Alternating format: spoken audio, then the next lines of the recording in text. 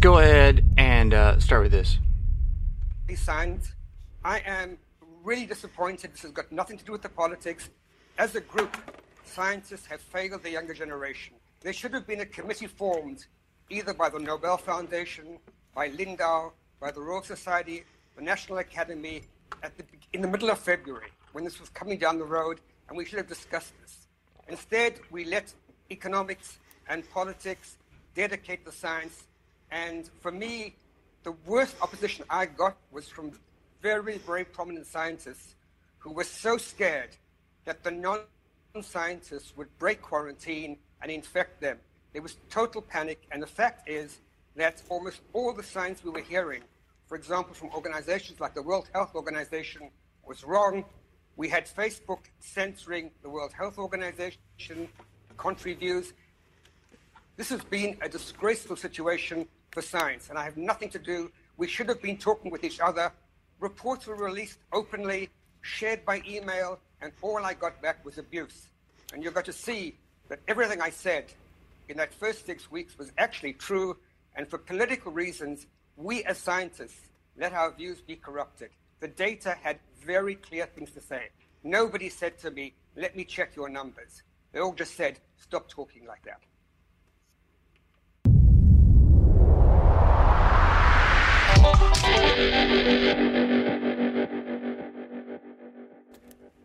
So we're going to go straight to, and I just completely messed that up. Why don't you see the back side of YouTube, and I'll make it full screen so you can really look at it. And then I'll make it go smaller. And the goal here, did I just go to the wrong spot? We're in the wrong spot. This is what's the problem. Here we go. Check this out. Let's go this way. Right here. Come thou desktop section of my hoping. There we go. All right, we're going to jump right into it then with a question from you dealing with, well, you got COVID is all over the place. Everyone wants to talk about COVID. Everyone's tired of talking about COVID. There's a lot of other things going on. I want to get us into talking about COVID in a way that gives us hope and wisdom rather than a way that scares us all more than we're already scared this morning. In order to do that, rather than go straight at the, well, my church is doing this kind of thing, I first want to get into, now I've just lost, the problem is, in the moment, I have lost the one card that is the most necessary. Hang tight. This is so embarrassing, but I know you'll stick around.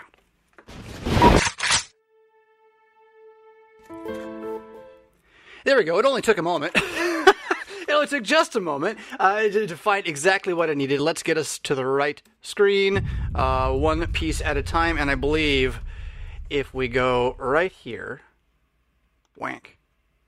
Pastor Fisk says, Moises, COVID has directly impacted our lives, and people at times are fearful of the gathering, right? Of being coming to church. At the same time, we have a rise of the nuns. This is something that was already here before COVID, right?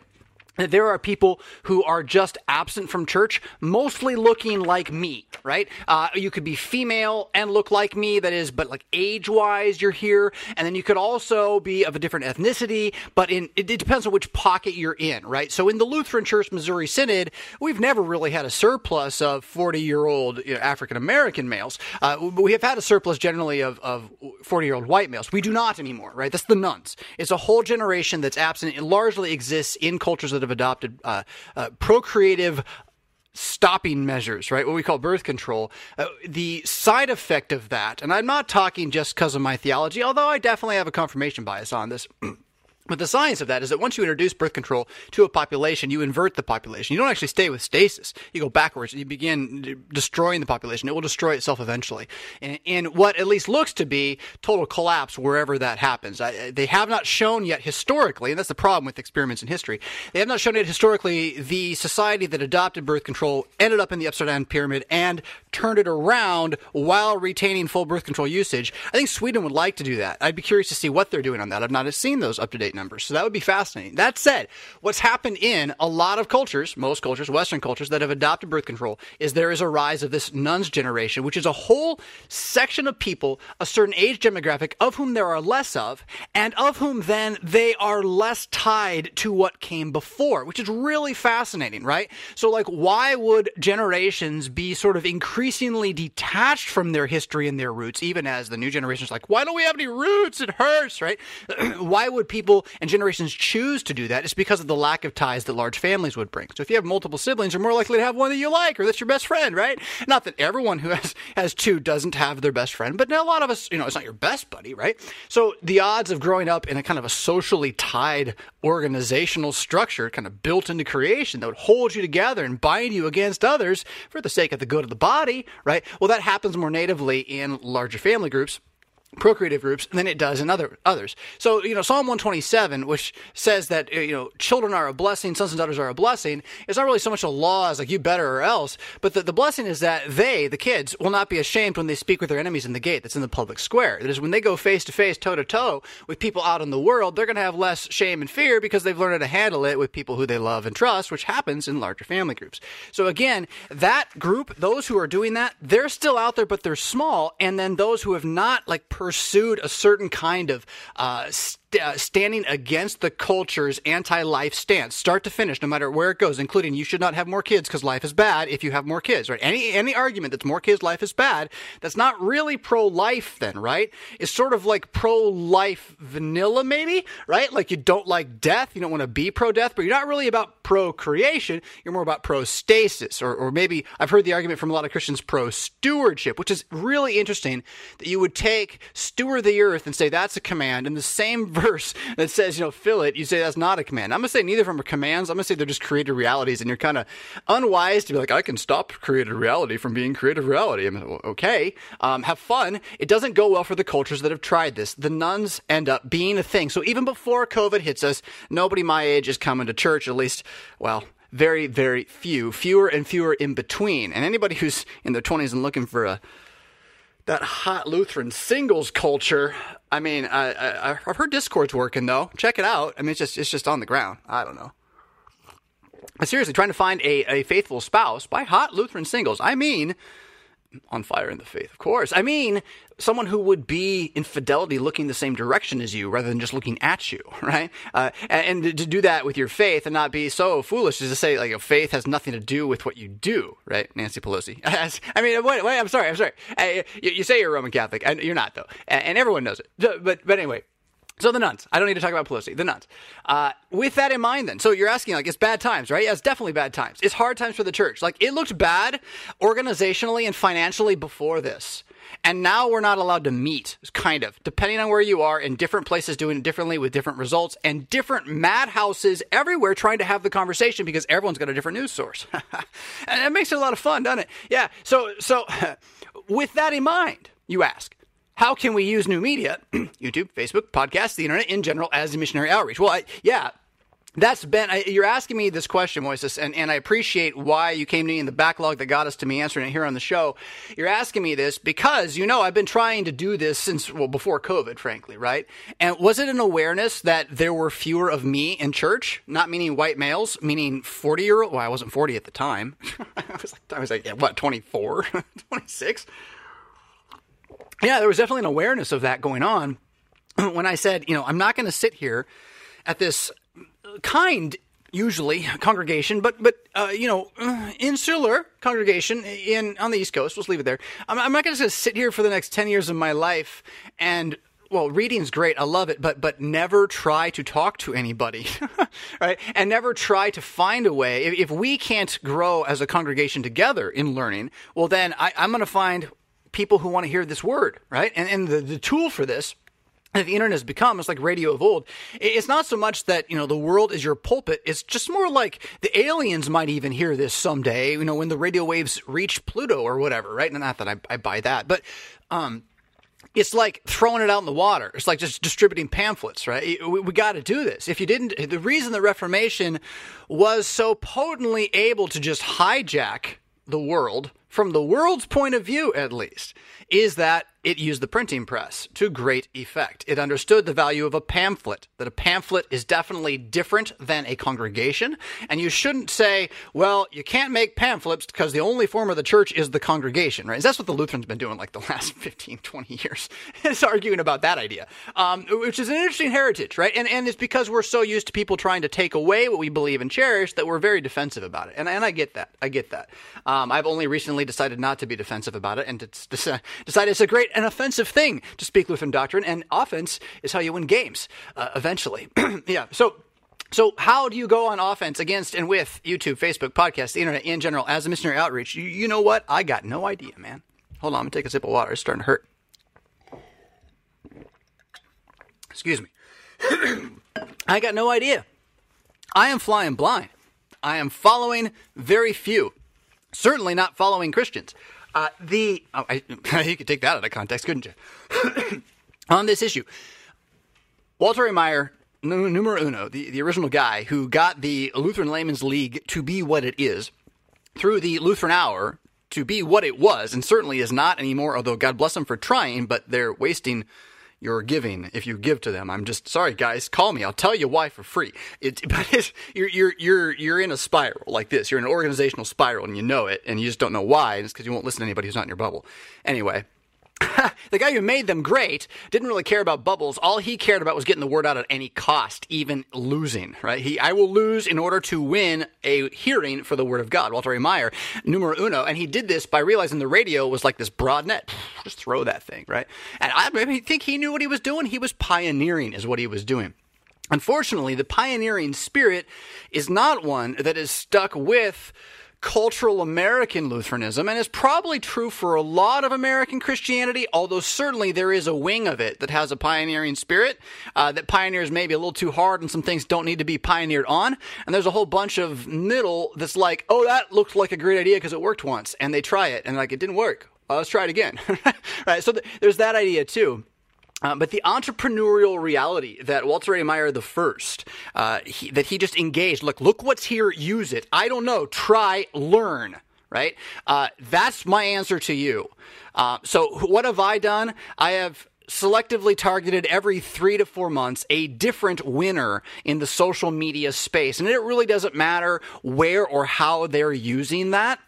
But it matters that I'm interested in what they're doing. So rather than try to go out and target things that'll be tedious to deal with, I let my interest lead me. So for like 3 months, I listened to every single Rogan. Why? Because I'm trying to kind of not exactly, but sort of better actually be what he does, because I would love to talk to him about it, actually. But anyway, of course, why wouldn't I? It would boost my ratings. But why would I do that? Because I've studied him. I see how he works. I've learned kind of what he's doing, and it's really, really clever, right? So you got to watch someone who knows what they're doing, and you got to find enough interest in what they're doing to begin to borrow from it, because it is a wild west out here. And really, the only rule is, well, did it work? And the ones who know best know, well, if it's going to work, you're going to pay for it. So if you're going to talk about YouTube, Facebook, podcasts, and the internet, you're like, well, back in the day, Jonathan Fisk made a lot of stuff on YouTube, and it got really popular. We should just try. Well, back in the day, it was free, and they were promoting you if you just made videos. Now you make videos and they hide you unless you're promoting what they want, and then they pay you to promote what they want, right?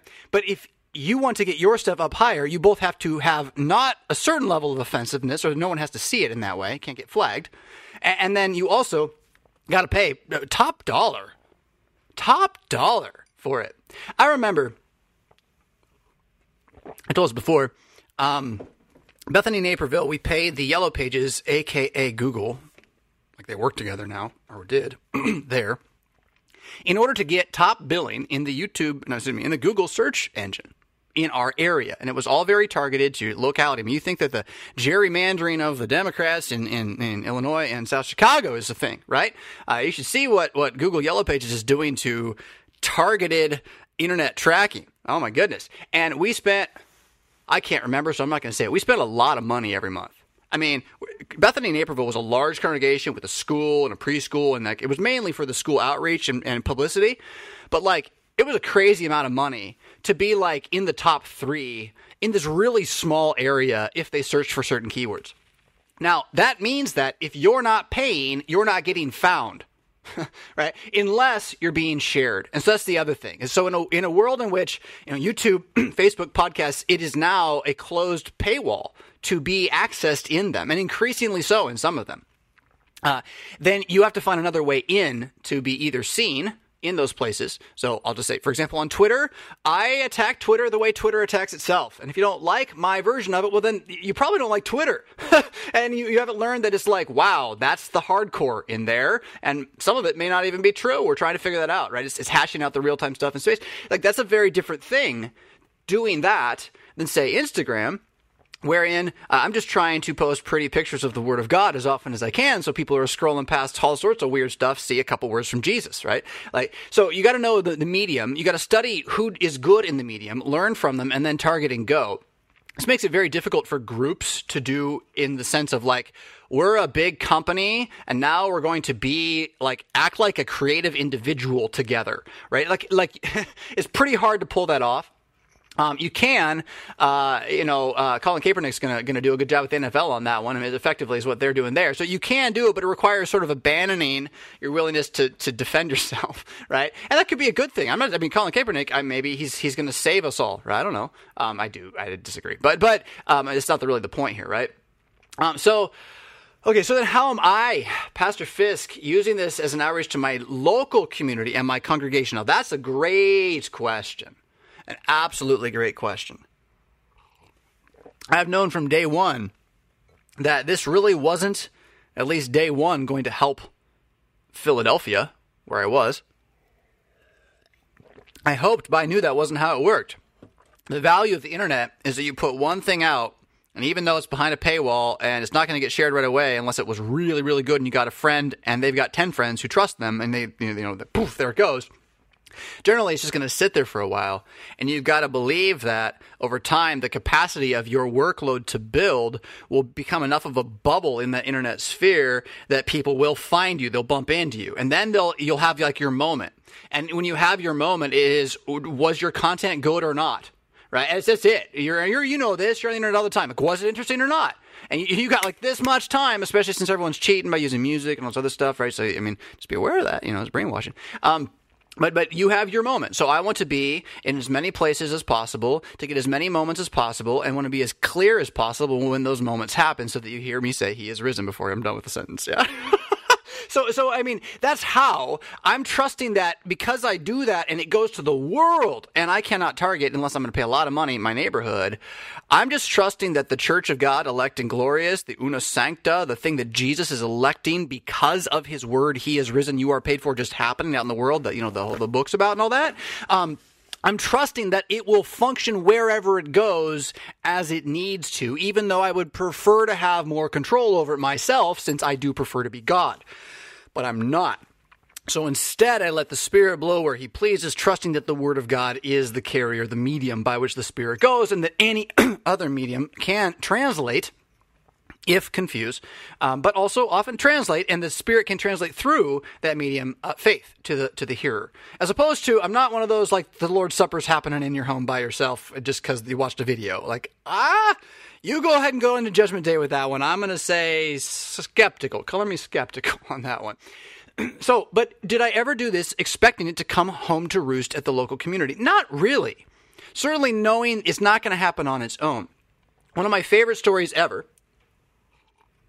is that about a year after I left Philadelphia, a family moved to Philadelphia and showed up at the church and wanted to join the church. Maybe they didn't move there. Maybe they lived there all the time. I don't even know.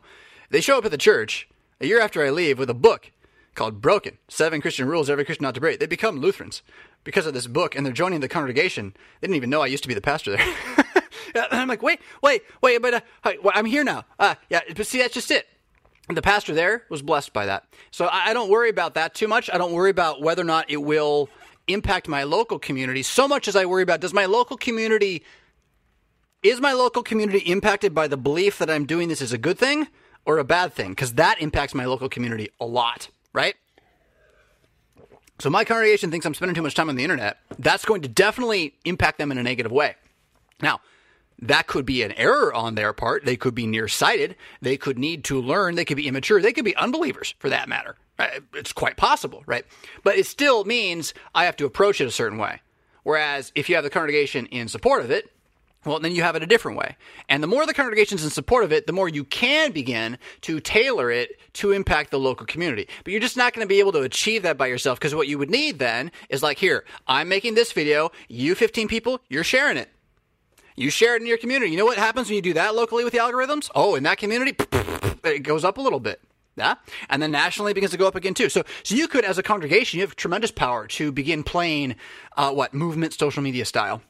And it's all free will association in theory. I mean, we don't believe it's really free will association, but it's association theory. So, there's no money changing hands. Right? It's amazing what you could do. But you would have to work together, function together, have one mind in Christ together, follow your pastor basically, because he says what the scripture says basically, and all those things would have to be working, well, to really do it well and really impact your local community on purpose. You hear me? We're not there yet. Here. And I have a congregation that doesn't mind that I'm doing it. I think some of them love it. I think some of them have no idea I'm doing it. And I think a few are just kind of pleasantly confused, but glad pastor's doing something. And you know what? It's just the way it is. And I'm very content with that. I'm trying to then gradually here locally, as I continue to learn from the first world pagan practitioners of this stuff who are really good at it, is, well, how can I integrate this? How can this become part of the entire thing? Well, this book is a part of that reality. Right? I'm trying to bring all the different sources I'm doing or the networks I'm using together into one so that it will hopefully, amplify itself by self-reference. Now, what do I mean by that? It's kind of like Scripture interprets Scripture. When you believe that Scripture interprets Scripture and you go searching for verses based upon keywords, and don't just trust the English, you really do need to use the Greek and the Hebrew for this, but you start trusting keywords to really hold meanings, it becomes then a self-interpreting or really self-proclaiming, self-understanding reality. You don't need to interpret it. It just is what it is, because it keeps bringing you back to a foundation you can build on. Now, the real goal here for all of us is to have the Scriptures be that in our minds, bodies, hearts, souls, everything that we are, right? But how do we get there in the midst of all this white noise? When you've had your framework ripped out from underneath you by 40 years of stupid box mind manipulation, and you're still not even sure you want to give up the mind manipulation because you kind of like it because it's a drug and it feels good, and I get it. I got red looking at me right there. Ooh, it wakes you up. You're not ready to do that yet. So then, what are you going to do? How are you going to crawl your way into something more? And that's what this book is the black arrow. It's let's get to the beginning. I wrote Without Flesh. It's over here. I wrote Without Flesh because Lutherans need to get to their beginning. But Talk Them Into It is about all Catholic Christians in America getting back to what it's about. If we can't all say this together regularly, we're going to lose. By lose, we're just not going to be here. Christianity will go on. Christianity does not lose, but people who abandon Christianity lose their Christianity and that of the Christianity around them. So when you see the church, this is the last 10 years of my frustration. I don't know how to say it because I'm young and so I sound arrogant whenever I say it. But when you've watched decades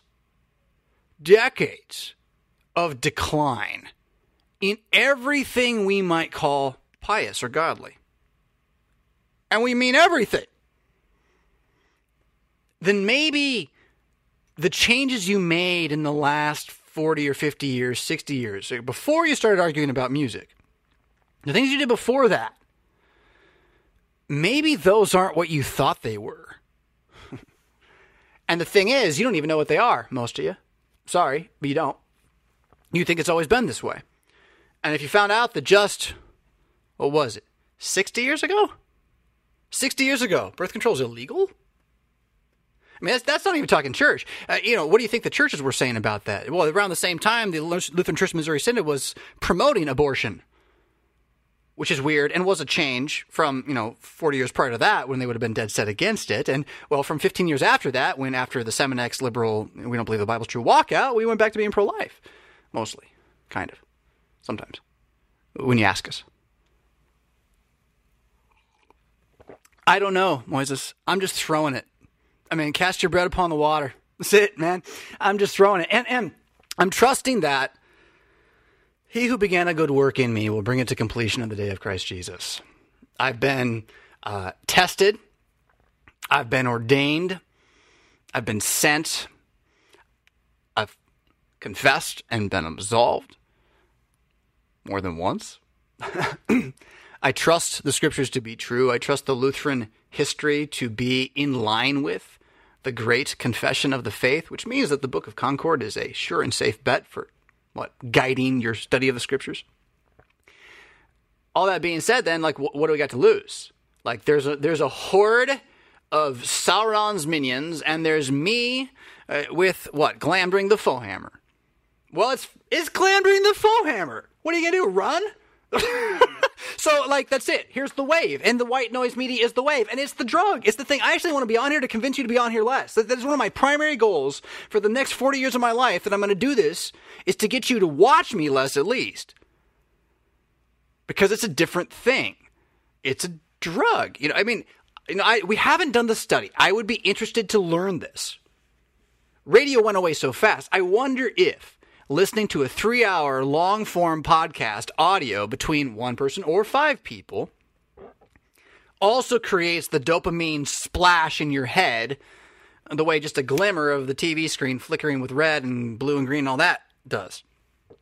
The latter is true. It's true for sugar, too. Those are true. The former, I don't know. There's definitely something about those who listen to long-form podcasts and what they get out of it, which is application usually, and those who watch the flash, flash, flash, flash, and what they get out of it, which is slogans, usually. It's even more true if you read and write, right? So my real goal here, he is risen, everybody. Shallow if need be, it's a good place to start, right? You got to start with the first thing, lay the foundation. So keep shooting that one out until we all die or he comes back. But on the flip side of it then, not letting it be anything less than a total reality. And believing that the matrix of media at this point, the number of messages you are supposed to discern the truthhood or falsehood of in any given day is supernaturally impossible.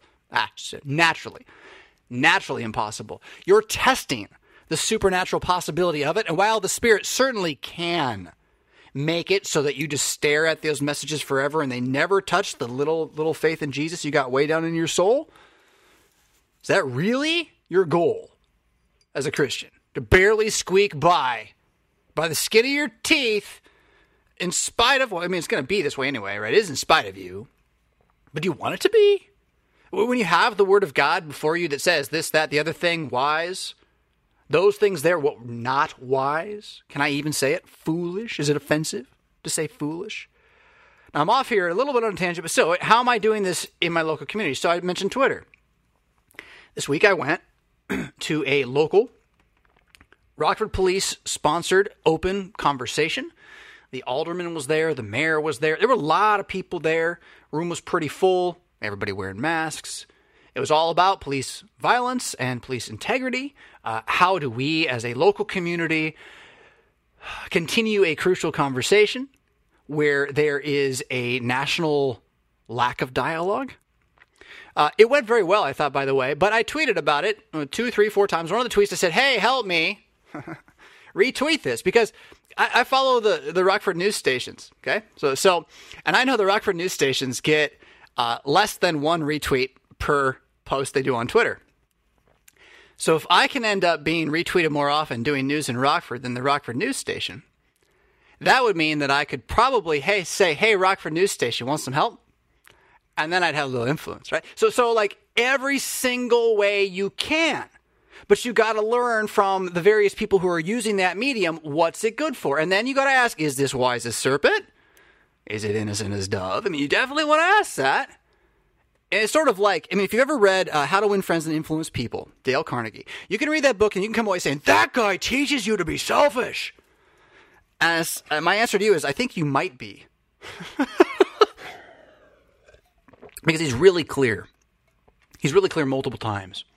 He's teaching you how to see and understand other people, not so that you might manipulate them for you, but so that you might wisely help them understand for them, which, well, if you were a liar, it would be manipulation. But since you've told the truth every step of the way for their own good, it's called love, right? Figuring out how to do that with these various mediums as best you can. Knowing that you're like the Crusaders, man. Not the ones at the end that were the bankers and were all corrupt like the lizard men, That happens no matter where you are. But the ones at the start who are just these knights who are like, I'm a Christian and I want to defend people from the evil people and I trust God to protect me, right? But that's what you kind of got to be right now on this one. And you're working with the pastor, you're working with the church body. That's called accountability. Stick to that. If you do not believe what we tell you to swear to damnation and death otherwise on in your ordination vows, please do not become part of the Lutheran Church Missouri Synod, please. Come on. I mean, it's bad enough right now, all of us yelling at everybody. Can we at least try to huddle in the corners where we say on paper, like, I really mean this part at least, right? But if you believe that, if you think the confessions are real and true, you don't got a lot of options, right? And so you got to jump in on us. And then at that point, again, you're sent. You're sent locally, but locally is everywhere right now. And you can't help it in a sense. And soon it will be. I mean, with the more cameras show up everywhere, the more Google's tracking, and with the COVID, come back to COVID, is making it so that they want to track you on your phone, how sick you are. I mean, it's a global reality, whether this is good for humanity, good for religion, whether or not off the grid's a real thing. You should watch that documentary if you haven't. Don't think it's easy. All of that. How do you do any of this? You don't. You wake up and you open the Psalter and you read one of the Psalms that talks about how, like, you can't do anything and you're going to fail no matter what you do, but that Jesus never fails. And so when he builds a house, it always stands. And so believe when he says that he was going to give you voices to teach, to speak. Well, that's your power. That's your arrows, right? And so if you're a pastor, that means you've got an extra set of voices. You've been authorized as the father of that place to teach. It's arrows to prepare for conversation at the gate. Now, Ephesians 4, we'll be doing that tomorrow to encourage and equip you. What is the ministry about? What is repentance, forgiveness, and word and sacrament about? Well, it's about making you not a quiet person, yeah, but a wisely, judiciously speaking person. Huh? So all of it just has to dovetail. All right, so now with that then, and because we're on the COVID train, and we're hearing guys from Stanford who have Nobel Prizes in science saying that we got COVID so wrong and we're still doing it because of politics, well, I think that's probably worth at least following up here with Rodney. Rodney says this. He said, I would like to know what you think of this. 2 question marks, hints at anger, I think. It makes me sad and hurt to think our faith is so weak. Is it? There's an attachment that we're going to look at here. Now, Rodney, before we get to this attachment, I just want you to remember, like, everybody's scared, man.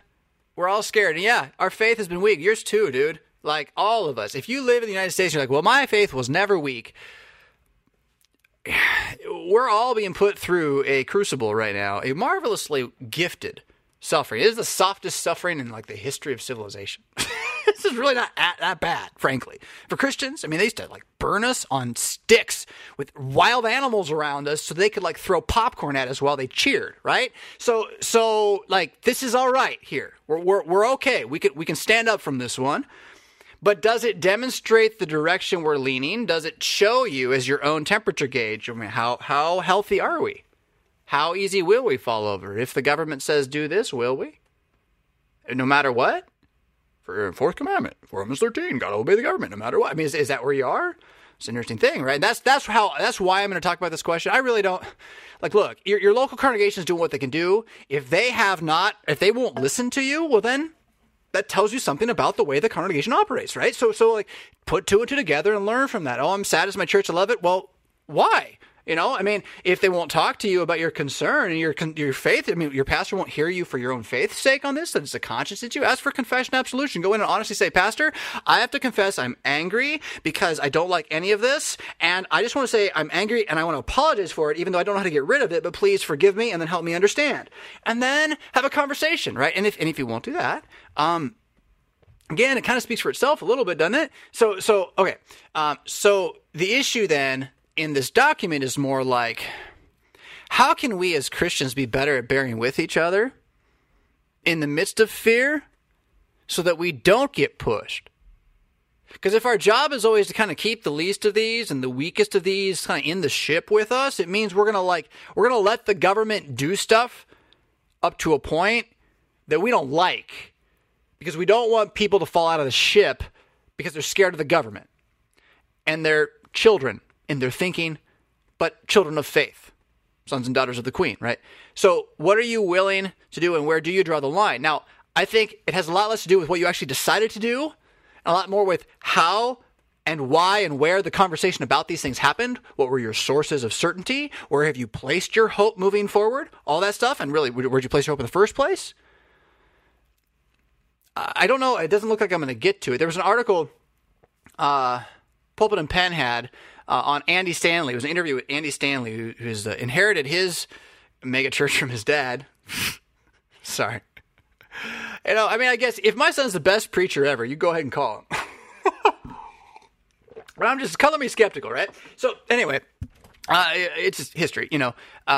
He was interviewed saying that the Lord doesn't require the congregation, Christians, to gather. It's not necessary to gather. See, once you've decided that the church doesn't need to church, the assembly doesn't need to assembly, the group doesn't need to group, I think you've really stepped outside of a certain box, right?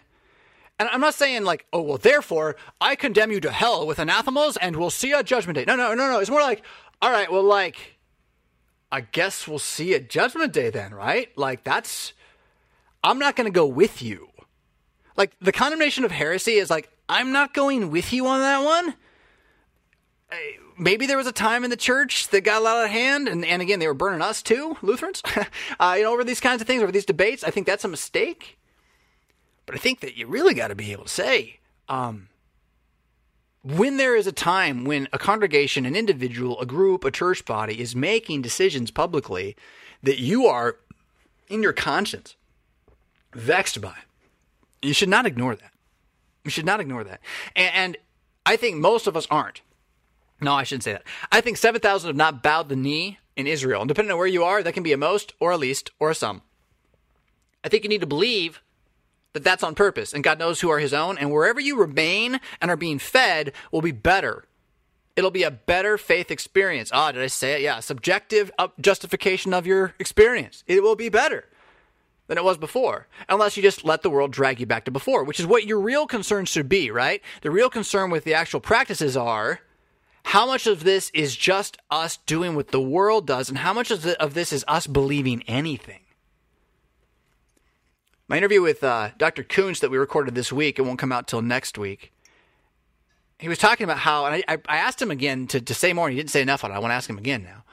How the idea of truth, like a truth that we believe to be true, is so scary to us that we will avoid it. And the implication is this. Now, again, I want to ask him more about this one. But the implication is this, that like, if I were to sit together with all my elders who are the most faithful men in my congregation, I love these guys. They've been great through this. And we've had disagreements. In fact, I would say that the polar ends of our congregation are represented in the elders. And it's been healthy. It's the best thing I call it, right? Fun? No, not really. I mean, there's times it's been great to work together, but there are times where as a team, it's like, gotta put up with each other. Yeah, absolutely. But it's been marvelous because that's what Christianity is. If you can't say that's a good thing, you're not aware. You're not aware of how active your faith can be. I brought up my elders for a reason here. Now I'm going to lose it. Pity poo. Well, I'm going to go back to the conversation that we have had as elders has been the key. That we have continued to put word and sacrament. Like, people need to hear Jesus together from their pastor. People need to receive the supper together from their pastor. How can we do that and continue to alleviate the fears? So that was where I was at then. So you have this ship with people who are afraid, you don't want them to fall off, right? And so you always bear with each other.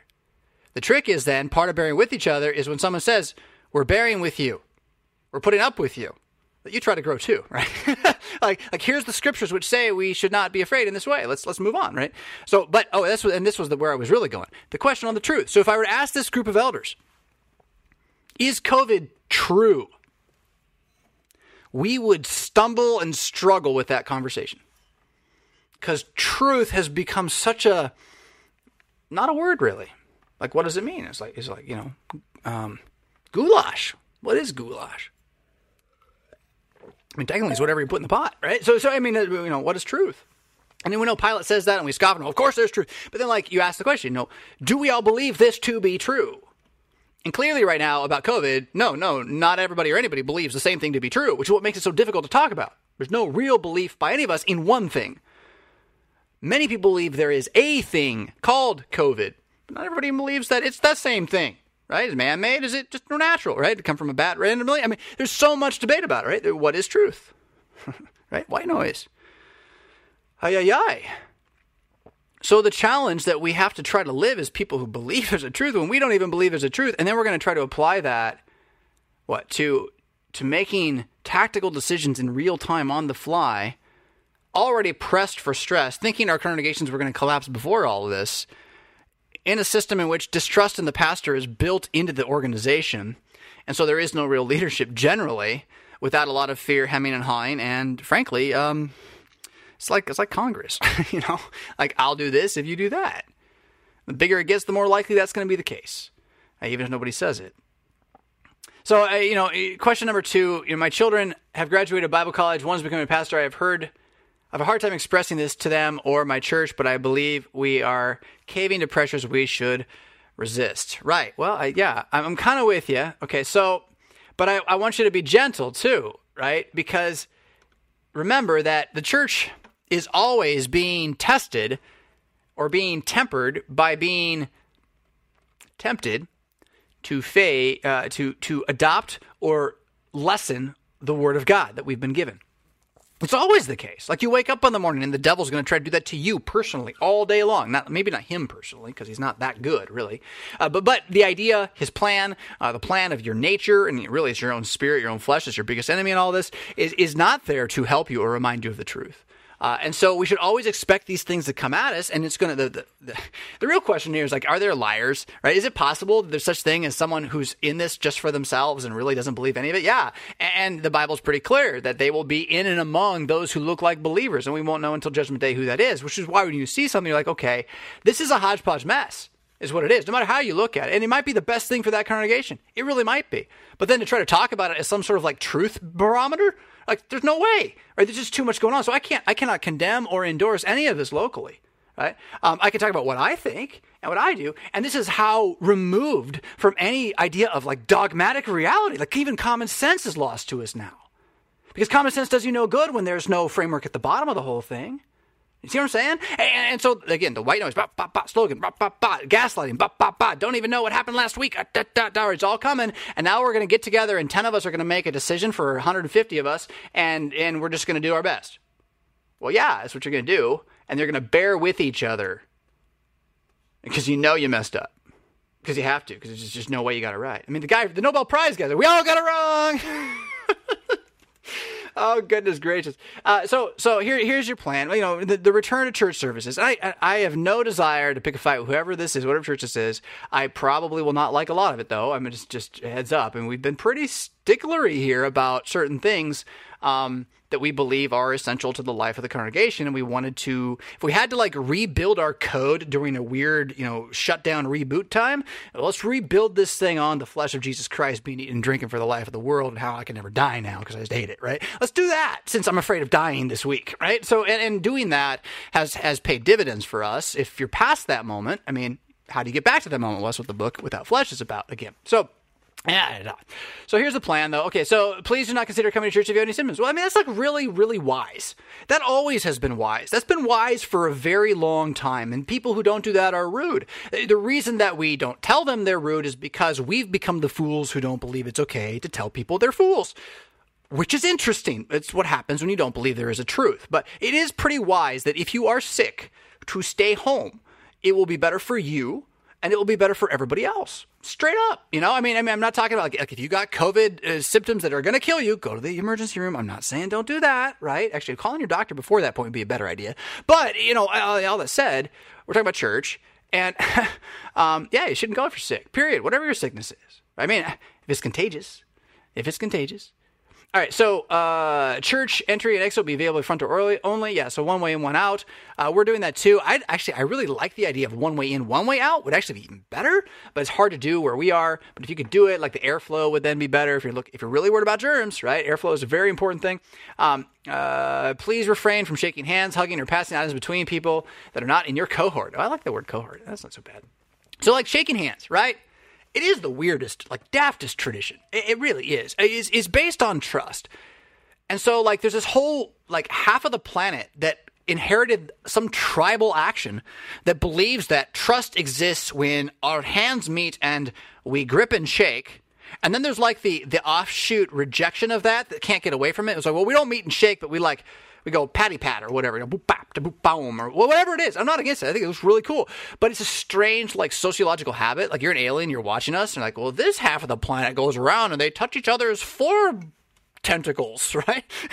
and the other half goes around and they wear masks when they're sick and bow to each other instead. Well, that's very interesting. You know, and an awareness of hygiene and germs. I mean, it is what it is. People are so afraid of drinking out of the chalice, a silver/gold plated cup filled with alcohol, all of these things which kill germs, and yet they want to shake the pastor's hand. It's nuts. It is absolutely bonkers nuts. And as pastors before COVID, we had to sit there and have people make these arguments about the individual cups, and we just had to not say anything about the handshake, right? Well, the handshake's true, and they just, you just been mad at us or something. So I actually consider this kind of a good moment. It's like, well, look, we can at least be honest about it. I don't mind shaking your hand, but then don't tell me you're afraid of the chalice, for pity's sakes. But you better wash your hands right away after shaking mine, because I just touched everybody's hands. And I know where that boy's been. I saw what that boy was doing too. They're young boys. What am I going to do? I'm your pastor. I got to shake their hands, right? So, like it's really not unwise. What place does the handshake have? It replaced something called the kiss of peace, which in the early church was a recognition that I do not hold any grudges against every single person in this room as I go to the table today. So I can die today, and you're all in paradise with me. I'm pretty confident. Right? That's the kiss of peace.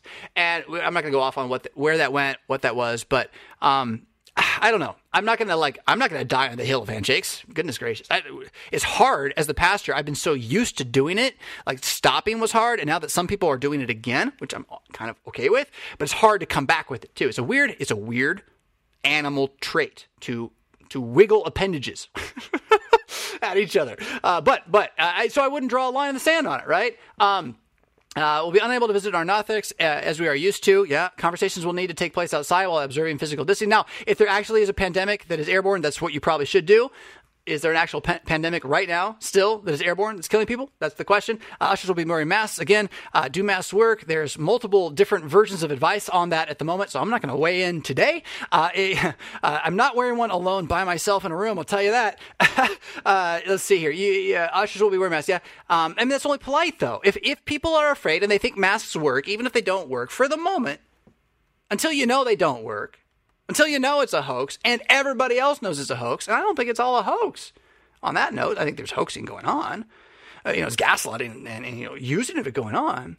But in the meantime, what's your goal? Your goal is peace. Your goal is people to not be afraid. So if you can suffer by wearing a mask for a couple weeks. Now, the question is, how'd this conversation take place? Is the goal to get the mask off? Because in my congregation, the goal is to get the mask off.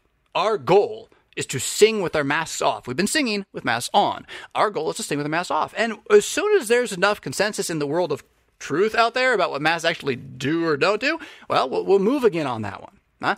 I think the time is just a matter of time. It's not so much about whether the masks work. It's about Sweden and Ireland and all this other information about what the version of COVID that's out there right now is like versus the one that we did not prepare for, did not handle well, and probably made worse by some of the things we did, according to the scientists that are being silenced by the national media. I don't know. I just live here. I'm just a citizen, and I can't help but think. So if you're mad about all that, well, it is what it is.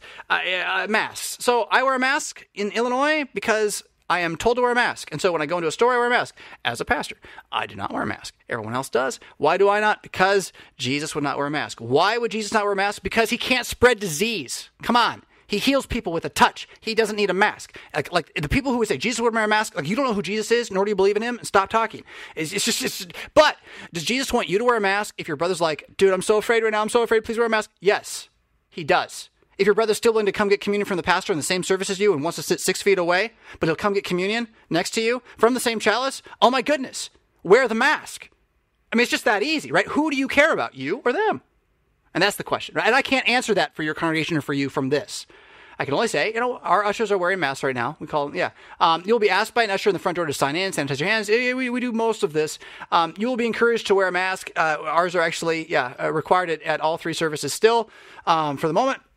Again, because why? Because the conversation is broad and we're all part of it and no one's going to railroad anybody. That's how a round table works. And that's really the way to work together as Christians. No matter what structure you have, you want everybody at the table. Usher at the sanctuary doors will facilitate the congregation entering. Yeah, we do that. We do ushering at 2 of the services, not all of them.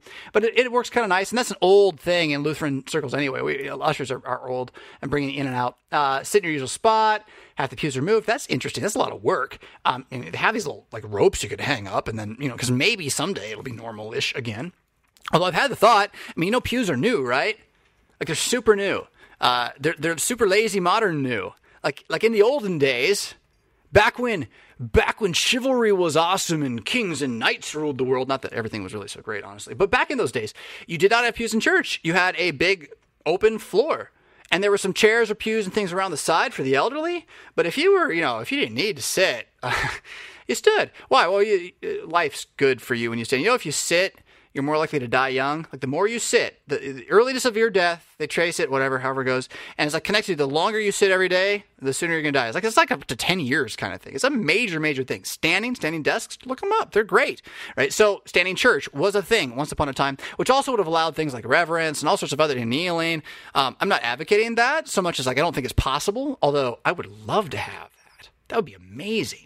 Some Eastern Orthodox churches have it. You can visit and see it. It's really quite something. Of course, their services can go quite long, too. But the point being, removing half the pews. Fascinating. I'd use rope to block them off, where I'm at. But I'm not necessarily like a pew kind of guy. I had to say, sorry. I'm not exactly a pew kind of guy in the sense of I don't think we have to have them. I like ancient, I like old, I like beautiful, I like reverence, right? The pew is not the only way to do that. It is what it is. They're trying to create space. I mean, it makes sense if there's really a pandemic, and there are certainly plenty of people who believe there still is one. So we got to kind of act in good faith, right? Bibles, hymnals, pamphlets will be removed. You know what?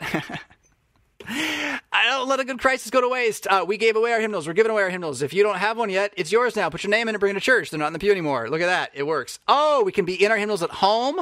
I got people, not everyone, just a little tiny core. But you got to shoot big and know the 3 that it hits in 10 years, those seeds will blossom, right? So there's a couple people using their hymnals at home, and they're reading the hymns as devotions. They're looking up the Bible verses, all of that. Thank you, COVID. Cheers. No hymnals in the pew. That's the way. And I'm not saying you have to do that. But this is part of the thing too. So when the world says zig, do you try to zag, or you're like, yeah, you watch me zig. Check this out. I've been waiting for these opportunities. Now, what can you bring to bear on where you are? And now you're not in the place where you can do this as a congregation. The question I have for your congregation is, are they asking this kind of question? Are they saying, how do we hit things we've needed to hit for a while this is happening? How do we be faithful to the Bible in a positive way with this obstacle that's before us? And the removal of hymnals from the pews and Bibles is a way to put hymnals and Bibles in the hands of the people. So right? And it's not that you have to do that one, right? I don't care about the tactic. I'm trying to get you to understand the first principle, right? The strategy is that when there's an obstacle in your way, you can assume it's in God's way. Or you can assume it's not in God's way and God has something good to do with it. And you can sit still for a second and think about it. Pray maybe. Yeah, read the Bible. And so that's, again, so many of these are well, why? There's so much context needed for all of this. No congregational singing. We have that at 2 services. It's really awful. We speak the whole thing. People kind of don't mind it, but they kind of want it back. It certainly shortens the service. Strangely, some things are more reverent in that. Yeah, I don't know what to say. Until there is truth again. Offering in a receptacle near the narthex, quarantine for 24 hours before being counted. I don't know if that'll really help it to quarantine it. I won't get the cocaine off in most of those $1 bills, which a lot of them have it on. I don't know if you ever knew that fact. Google it. Maybe it was a urban myth. I don't know. But fine. Electronic transfers. Again, though, offering. So, the old way of having your offering given was that there was a receptacle at the back. You just put your stuff in it. That's the old way. Way back in the day, a little lockbox right there. Put the stuff in it. I don't know. Maybe they waited 24 hours to go get it. Who knows who went and got the monk, or what the Lutheran rector, in 1700s, Saxony. I don't know. But they're still there. You can find them in Europe. These metal boxes. People still put their money. It goes clink, clink, clink. All that kind of stuff. It's really cool. Really cool experience. And there's something to it. It's It's like the widow's mite, right? As opposed to the big broad gift I put in front of everybody. So I've never really understood the American offering practice. I just say never. I've always understood it as, it's obviously what we do, until Herman Sassa said, it's the weirdest and daftest thing I ever saw to watch Americans put cash on the altar. That's just bizarre. Who would do such a thing? And then I realized they don't think about it. That's Herman Sassa, Lonely Way, Volume 1, I'm pretty sure. First article.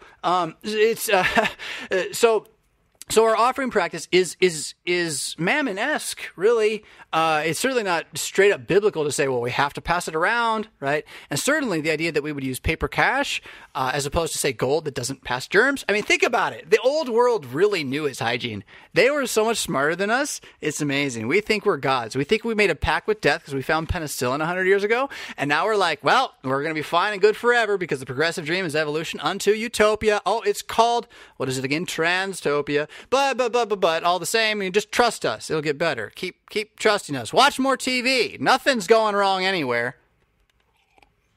There will be no nursery or Sunday school programming. I again am failing to see the negative in this problem. You forgive me.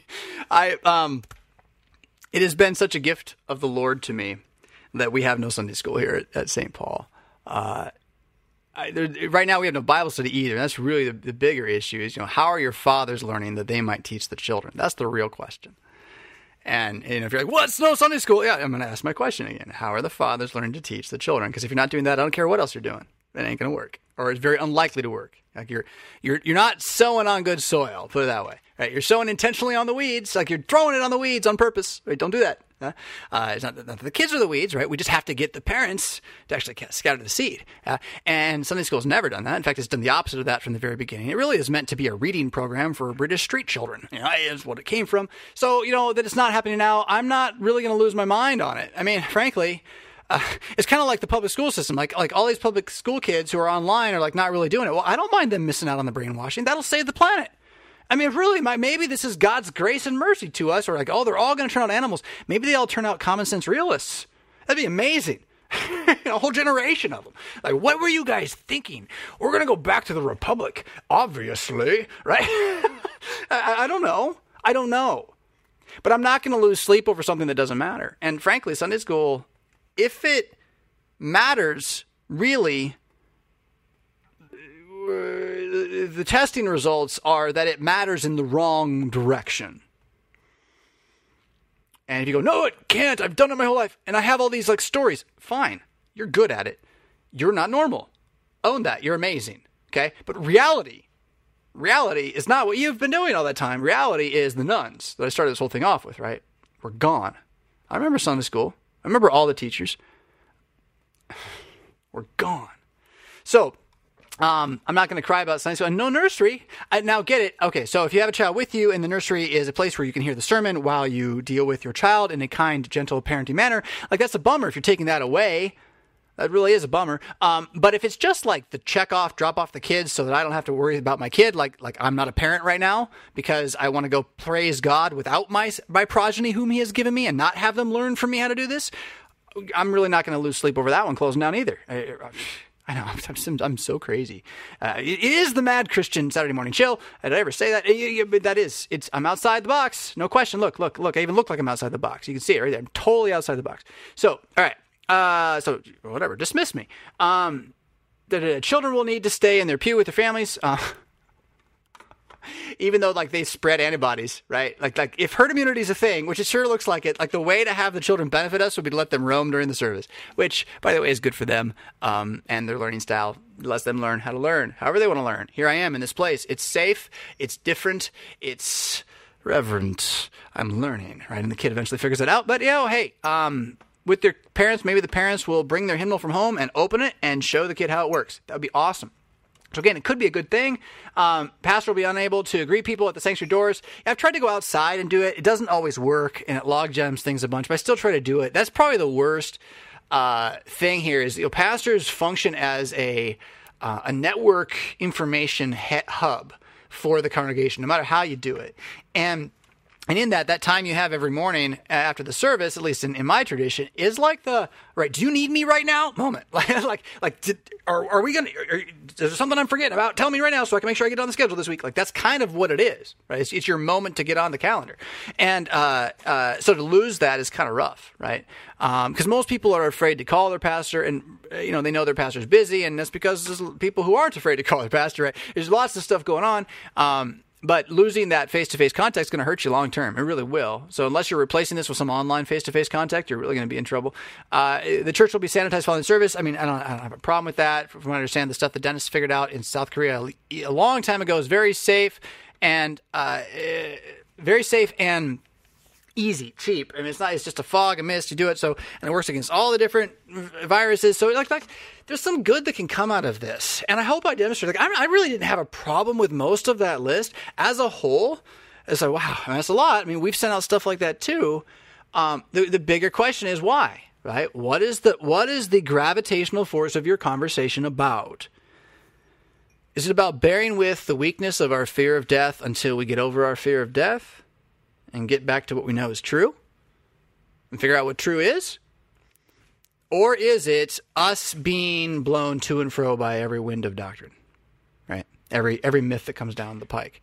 And that question is super fair. I think it's a super fair question. I think if you're not asking that question, then you are guaranteed to have the wrong answer to that question. And that's where then as a pastor, with the guys I'm talking with, that's my chief concern. I don't always say this, but like behind it all, it's like, all right, whatever answers we come up with this week, right? What's our long-term aim here? And our long-term aim is that the gathering, physical, of human bodies to eat Jesus, because he is risen, and this is how you know, again, that you are paid for, and this is the promise that you cannot die now, and this is him not being long now anyway. He's come again. He will come again sooner with more glory. Like, binding ourselves to that, and that when we gather around that, we're brought into it by the scriptures being opened and understood in such a way they can come out of our mouths again later. If you build on that, you can't lose. You can shrink. You can close your building, not have enough money. I mean, however you define losing is going to be based on whether or not you're reading the scriptures. If you're reading the scriptures, you're going to define losing very, very differently than everybody else does. And that tells you a lot when you're in these meetings. And people are like, well, what about this? What about that? It's like, well, how are you defining losing right now? How many times do words go in your head that are not the scriptures versus words that are the scriptures? And you think you're just going to know what the Bible says? You're going to just bring it to bear all the time? I mean, it doesn't work that way. It does not work that way. We're going to come back in just a moment with some more Talk Them Into It. We're going to get into a couple pages here about how to, well, this morning it's how to prepare to learn to be a conversationalist. Because a lot of Talk Them Into It is going to be really devotionally oriented on where is your faith? How is your inner life? Can it be improved by the desire to listen to others tell how they need to hear Jesus from you? Right? That's this. So we'll come back in about 3 minutes here. I'm going to take a little break and dig right into that. Stick around. All right, before we jump into that real fast, nice conversation taking place between Hercule Flambeau and Baron Albatross in the comments, whether or not Luther is right when he says Jesus is the rock in Matthew 16:18, or whether that rock, as many fathers before have said, is Peter's confession, or, as the Pope is wont to say, St. Peter himself, meaning the office of the Pope that he still wears. It's quite a debate, and I'm not going to necessarily solve it between you guys right now, but I would point out that distinguishing between saying the rock is Jesus and the rock is Peter's confession is a bit like distinguishing between baptism and water. Like, you really are kind of weird to try to do this. His confession is that Jesus is the Christ. So that is, again, the same answer. So I think you guys are in agreement with each other, and I just hope the internet doesn't make it seem like you're not. But what we're going to do is tell you not how to answer someone you're in disagreement with, but to talk a little bit about how to get that opportunity first by, well, learning how to listen to them. But for that, we're going to continue on our track of understanding that Christianity does not have a martial art because it is against the martial life. The point is not that we're against discipline. The point is not that we don't believe we should be doing things. The point is that we believe our doing ultimately doesn't matter, but that what happens at the end of it is that a breath comes out of us that confesses Christ, and that we want that to be more and more. That's the St. Paul mindset at its heart. That's the way St. Paul was, right? You want to imitate Christ? Well, Paul says imitate Paul to imitate Christ, unless you think Paul's a sinner in the sense that he's not inspired, he's not telling you the truth, he's a liar, you got to trust him on that. All right, so we hit this one last week. We're going to hit it again in total here today. For the sake of confessing Christ, we do not defend the existence of God any more than a man defends himself to the protestation of an ant, right? So our goal is not to go out and defend Christianity as if it gets knocked over without us, right? That's not the goal. The asserted reign of Jesus Christ in his public resurrection from the dead is all there need to be. We go out there to just be heralds. We are reflections. We are like, what? Can you imagine like a beam of light that like flows from Jesus to every Christian in the world? Only nobody can see it, right? But it's there. He can see it. And wherever Christians go, they're leaving like that beam of light behind them, provided they talk with the Bible in their mouth a little bit, right? And that is then declaring, asserting the reign of Jesus Christ wherever you are is true. He is then the banner.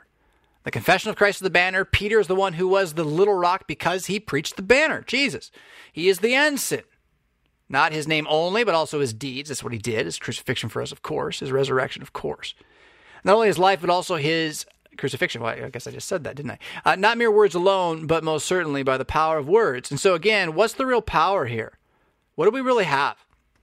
And the question you have for yourself is, do you trust the power of God's word? This gets back to what Moises was asking about earlier today. Why am I doing what I'm doing as I'm doing it with the internet? It's a gamble. I trust the power of God's word. That's it. And I'm taking everything that Lutheran dogma has taught me about where I know that word is guaranteed to work. And I'm just saying, well, all right, that's it. And I might actually completely burn it all up. It might all fail and fall, right? For all I know, I might wind up at the gates of hell. My arrogance could take me there. It's quite possible. But I'm not really here to defend me. I'm here because he's left me here because he's defended me. And so I'm not really here then to defend him or try to prove to anybody why I think I'm not going to hell. I'm here to simply state that he's risen, that the king has come, that it is a fact. And that anyone who's living without an awareness of that just got the story wrong. And you get into grace and works on the other side of this conversation. But this conversation starts the conversation on grace and works. Well, how does the king treat you when he judges you? That's a pretty important question. But until you know there's a king, I mean, that's where the battle we're fighting here, right? So you have to believe in the power of words to be true. That when you ask the question, is COVID true? There's a way to answer that question, yes or no. Is it true? Is it true? In what way? Yeah, you have to dig a little more. In what way is it true? Conflict avoidance. We're on page, can I see there? Page 8. Conflict avoidance is the definition of cowardice. This chapter is written, so I'll read it. When the Spirit of Holy God is at work, conflict is not allowed to fester in the shadows. Isn't that something? That's what the Bible says. And my experience as a young, immature Christian in America has been to hide in the shadows from the conflict. Not face it. Run away from it. And the problem is then the Spirit is being squelched when you do that. Because the opportunity to forgive, the opportunity to be hurt and not hurt back is being removed. You're avoiding it.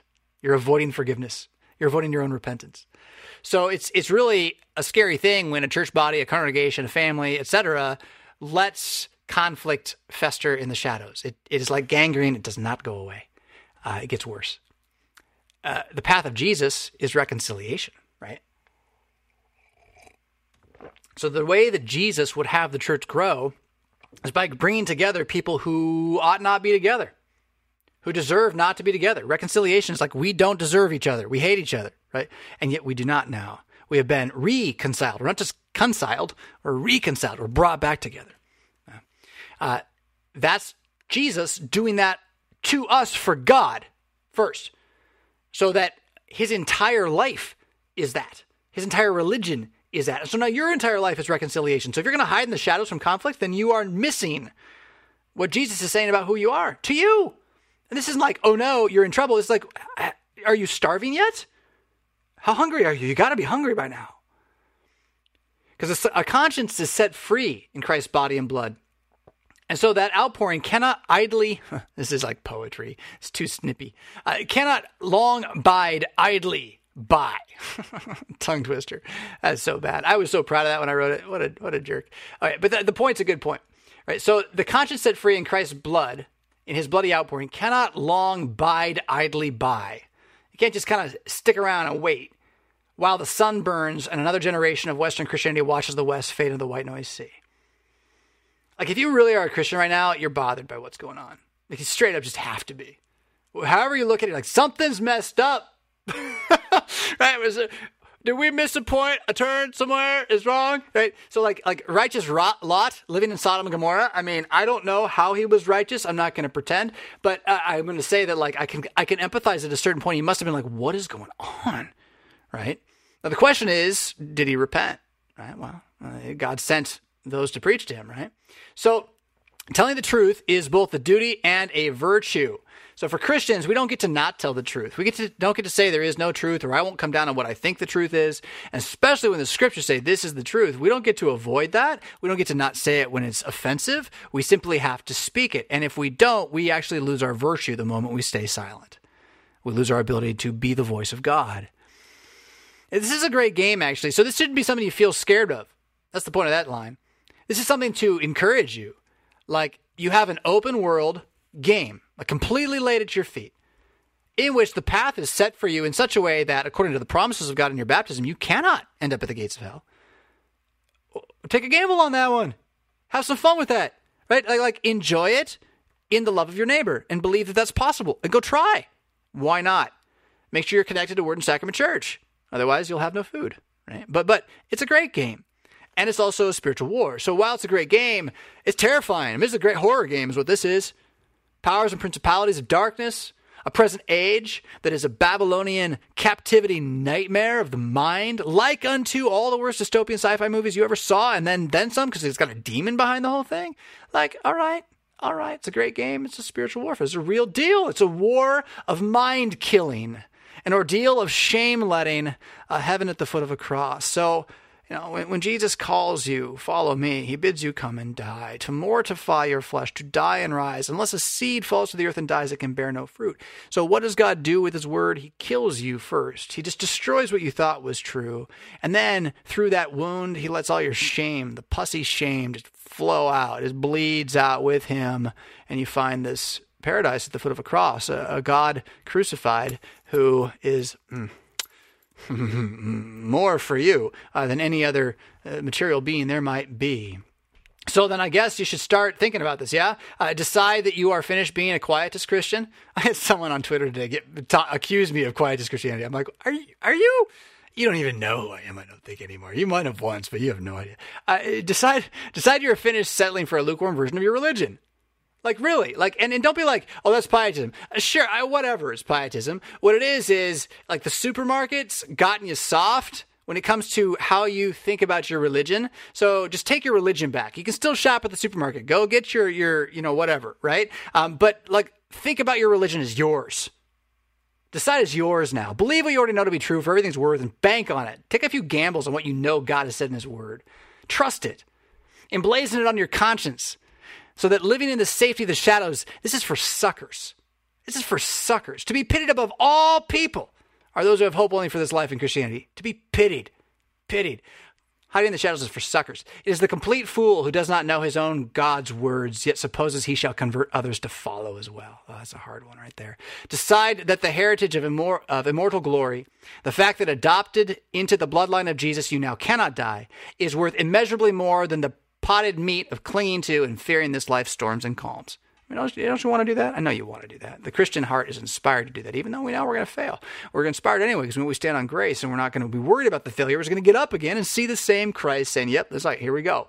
You cannot die. Confess and do not deny, but confess that grace is a free gift, the receiving of which is also the giving of it all away again. One cannot be a Christian and not imitate Christ. One cannot imitate Christ without speaking about Christ. This book's kind of good. Who wrote this thing? I mean, it kind of came to me in a dream, not exactly, but are they all white? Nope, they're just fragile. They're fragile.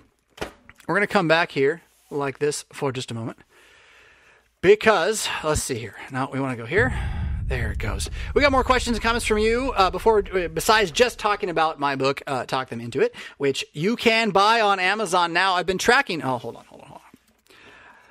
You ever have that moment where you're You're not sure what happened. You kind of feel like you lost your mind. Like, wait. Okay, I know where I was going, but I forgot. You ever do that on live TV? I do it every week. It's kind of weird. It's overwhelming. In fact, let me say, enough of talk them into it. Not because I don't think we could just spend all day on this. I want to go at it slowly. The point of this book, if you pick it up, and you really should, it is available on Amazon. It's also available for free. So if you subscribe to the news magazine Mad Mondays, you can do that at redfist.com/newsletter. If you sign up there, you'll get a free PDF, ebook copy, whatever copy kind you want. It's available. You can also buy it on your Kindle if you want. That just throws some money at me if you really like that. But then again, it's available to read devotionally. The reason I think the paperback is actually worth getting is because the way those pages are set up, they're meant to be come back to again and again, right, over time. And to slowly let this convince you, like, isn't it enough for today that you've decided you're not going to let your religion be a hobby anymore? Like, isn't that enough? Do you need more book?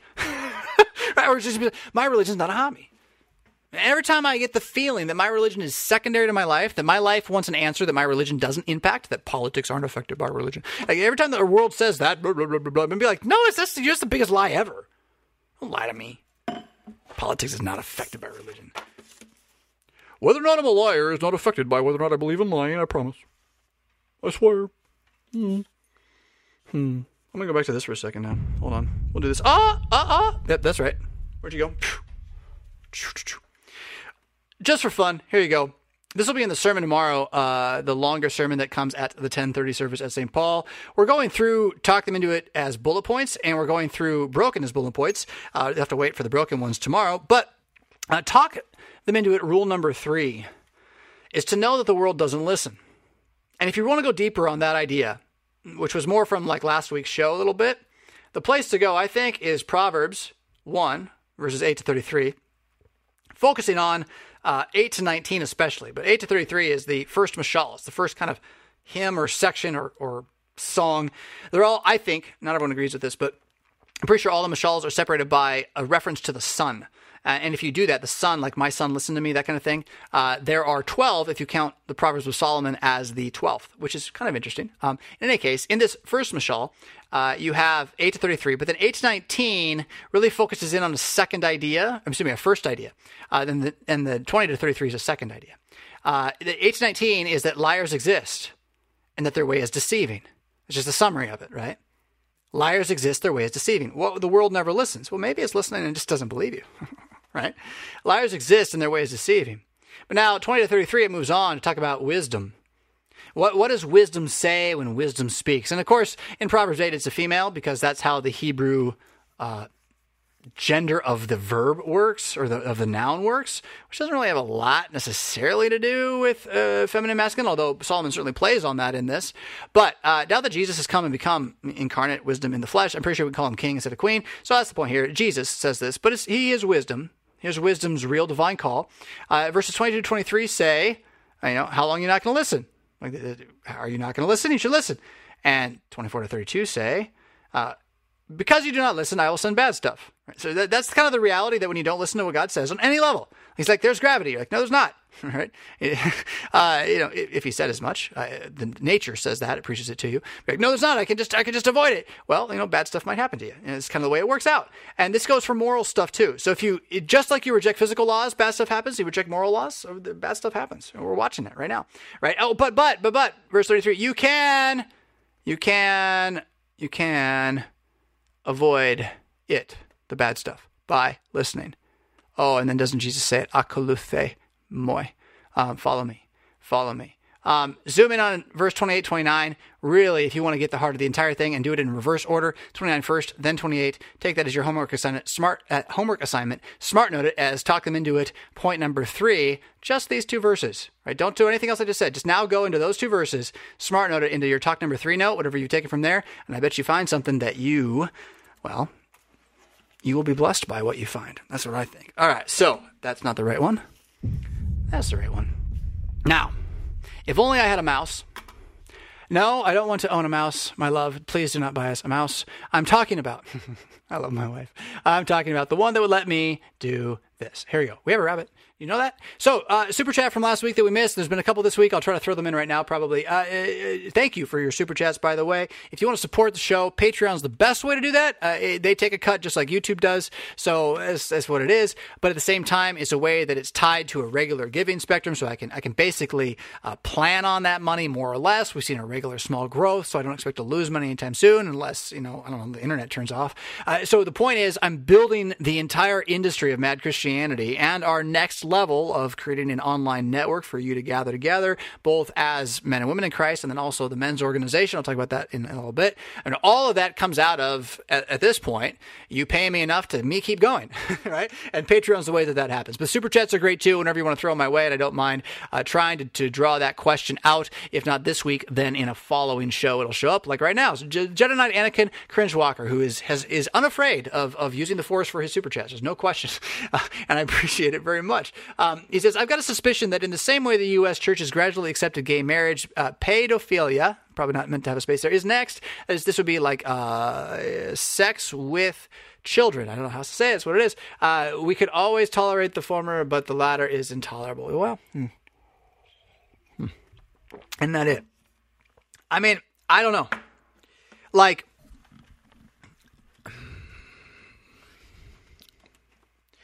the question is not what you can tolerate. The question is what the civilization can tolerate as a ordered structure that God has made before God's own self-destruct button kicks in. How did Nazi Germany go down? Oh, is the glory of the USA and Russia. You sure about that? Now, maybe all of that history is because they were self-destructing anyway. Because when you do that as a nation, that's what happened. And if you ever played Risk, you know. Go play, now, what was that one? It's Axis and Allies, for sure, you know. Oh, yeah, that was dumb. They shouldn't have done. No, that was really dumb. Just you can't win that war. And to expect that reality, right? To expect that the madness of white noise and matrix shifting, drug impelling word piracy, deconstruction, they're taking your words, they're changing them so they're not your words anymore, then they use them against you. And then they don't tell you they're lying and doing this. It's called gaslighting. And you go, they're irrational, they're crazy. No, they're using you. They're lying. Okay? Both sides. Sorry. If you're arguing in slogans, both sides. Are we capable as a society to exist without total barbarian warlord city-state collapse while maintaining safety for this kind of behavior? Right? Would it spawn war in the streets? At least gates in the streets. Right? Would it turn towns into places that have more laws to protect themselves from, say, the state? I think that's, well, somehow, some way, it's not so far off. But I hesitate to really say on this one because, like, again, it was only 5 years ago that I was being told in Christian school classrooms that I was talking nonsense for saying it would go this far. So I wasn't even that far off. It was like, took 2 years. I thought it'd be 20. So I'm probably not your best projector on this. But what I just said about, like, thinking about your local town as needing to pass laws so that you protect yourself from your state and your federal government, like, yeah, that might be a thing, right? Like, and that would be kind of the beauty of this country, in theory, at least. And in that way, having laws that protect your community, homeowners association, whatever it is, from, say, sex offenders who move in. I mean, are you aware that California did just pass laws that involve not having to let people know a sex offender has moved into the area, which, while I get how people who have really bad sex offender records have trouble getting jobs, I understand that. It's because they also have trouble not doing what they do because it's an addictive habit. And it's like, putting someone in the context of a drug that they are super addicted to, right? So, like, there's reasons for these laws. There's reason why rape laws used to be there. And, it used to be, you died if you committed rape. Now that's not the case anymore. That's a strange thing for feminists to do. So you you have this really weird, again, spiral collapse of who knows what's going on. And this is where, at the very least, you have to begin to question the super narrative, the meta narrative. What's the main story driving America? It's a big fat lie. whatever it is. And I'll wear the flag all day long and I'll fight for us. But I'm not going to pretend the mythology's true. I'm going to believe the truth about Jesus. And then I'm going to understand America as probably the best country to come around to be a Christian in, because you're free to do so. Because frankly, if we wanted to, we could really influence the place. We're just too lazy trying to stock up storages in our barns for ourselves now. So we lost it all. We had less kids, stored more stuff for ourselves, lived wholly great lives, and now it's all collapsing. And well, here we are. Right, here we are. Now, I'm going to tell you that what I know about this is true, that when you build on sand, it falls down. When you build out of straw, it burns up. That's just what happens. And it can be long, it can be short, but it always comes home to roost. And this always comes home to roost too, that the righteous, the justified, those who are in Christ, those who are baptized into his name, those who believe he's risen from the dead, those who will say, I believe he's risen from the dead. He is the Christ, the Son of God, as Peter said. Whatever happens to those people and their families, and whatever cataclysmic collapses occur around them via nature or via the community that they live in, and even should their dearest beloved turn around and become a pillar of salt, and even if they should get up and fail in the future to do the right thing, the promises of God will not fail on their account.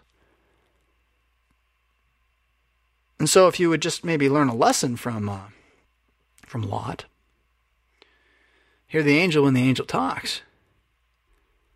It's okay to leave Dodge if Dodge is a mindset.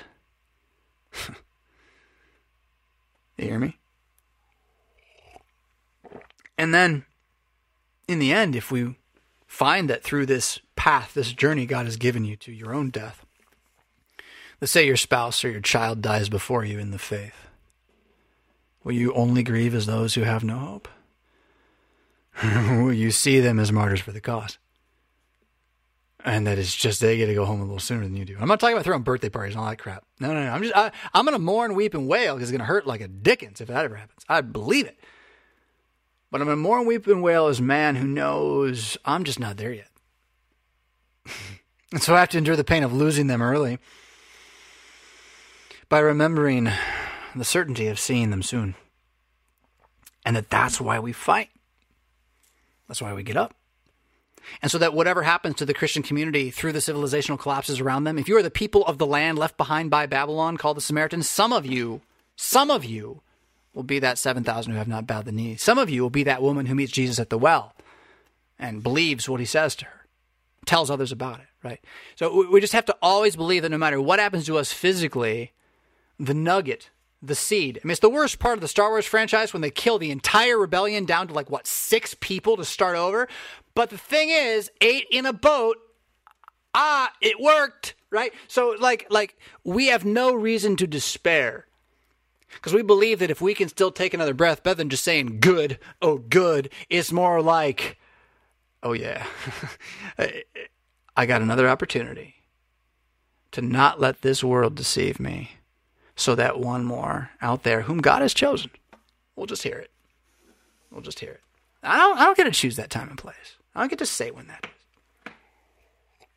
A very kind compliment from a friend this week, a friend who I don't always agree with. I actually greatly disagree with sometimes. And in our world, that's like, well, then why is he your friend, right? That's like how our world works, which is pretty messed up. But he told me something, and maybe he was just being kind, but he said something I'd said to him. It had such an unexpected and amazing impact on his life. It really kind of did push his life in a certain direction. And it wasn't something I was necessarily trying to be to do that, right? I was just trying to hear him and respond, right? Oh, here's my friend. He's thinking through stuff okay. And that's how it works. The more you think you're going to pinpoint and target the conversion of people by the Holy Spirit, I think the less you're going to have anybody convert. Because the Spirit's not going to, he's going to elect who he elects. He'll use you how he'll use you. You mean it for evil, God will use it for good. So I guess it could happen, but that's not a good game plan, right? You want the game plan that trusts in what God has said will actually work. So in this, wherever you are, you should be watching for what is going to happen next where you are. And that will largely be a local reality, although it is possible in the next year we see a national shift that we don't get out of. I'm not going to say I don't think that's possible. I think it's quite possible. My guess is it'll feel a lot more like Britain 30 years ago for 30 years than much else until it feels like Britain today, if that's what happens. That would be my guess. And I'm going to say a Trump vote slows that down, but probably doesn't stop it. Trump vote, I think, retains the American economic engine for maybe another 50 years. That's the kind of work he's doing. He's doing a lot of other good work too, I think. But, if you're looking for like the non-pro-life vote and you want to think like the civilizational reality vote, like Democrats, if you take over now, it will in fact collapse before we get back in charge again, probably. But if you give us 4 more years, you can keep ruining stuff for maybe another 50 and we'll be okay. Like, that's my pitch, Democrats. Like, I know you're never going to give up, and it's not because you're a Democrat. I'm sorry. It has nothing to do with that. There are Democrats who really mean well and have great ideas, but the radical side of that party right now is never going to give up on what they're doing. They are an irrational cause. An irrational cause is just eat all other causes. So until you, as the Democrats, call that part of your party out and kick them out, you're just going to keep being them. And in that regard, I have to say you're going to destroy the country on accident. Completely an accident. So I went to this meeting again this week. Community, Rockford PD, local mayor, Democratic-run realities all the way top to bottom. And I think I had on my question answer thing, after they tell us all the things they're doing, because in the past people have said you should do this for the kids and for the community because we don't trust you. And they shared all that. People say, well, can we have like 3 more of those things? And it doesn't really matter. Like, my idea is this, but basically what I want you to hire 1 more person to be between you and somebody else and get paid to watch you. But I don't know who's going to watch them or who's going to be over them or where the money's going to come from. We got money somewhere. So let's raise some taxes and stuff. No, don't raise taxes, though. We're poor. Help us. But find some money from somewhere.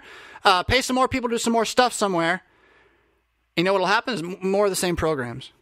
The whole tenor of the night was, there are no liars in the world, but we're afraid of you and you're afraid of us because you're liars. But no, there are no liars in the world and we're all friends. There's no such thing as a need for a sword. There are no bad men. But we can't seem to figure out why our civilization's so violent. Right? It's the strangest thing to watch.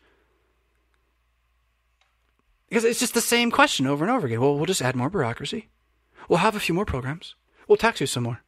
Is that what any of those people really need? No, it's not what any of those people really need. But what's what they've been told they need. What we need is, frankly, police who do less. Who just police. Like, they should not be not seen until they're seen. And then, well, you should be afraid because, well, that's why they're seen now. Right? I mean, I don't know. I don't want secret police either. I'm all for like yellow stripes on the car and all that stuff. But like, the thing is, if you don't want the sword of the law to put a little fear in your heart, I think you're kind of godless. Like, you should be afraid when the cop shows up. Oh, where's my conscience? Am I okay? Like, it doesn't matter what your skin color is. I get scared every single time.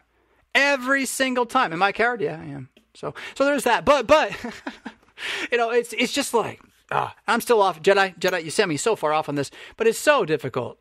What's coming next? I don't know. Pedophilia is already here. Sex trafficking is already here. There's a magical island for wealthy people who are so wealthy they don't even like speak the same language as you and me, where they have children flown in to have sex with sometimes. And the guy, committed suicide by himself in high security prison alone. I mean, so that we couldn't come out what he was doing and all this stuff. It's already here. It's already here.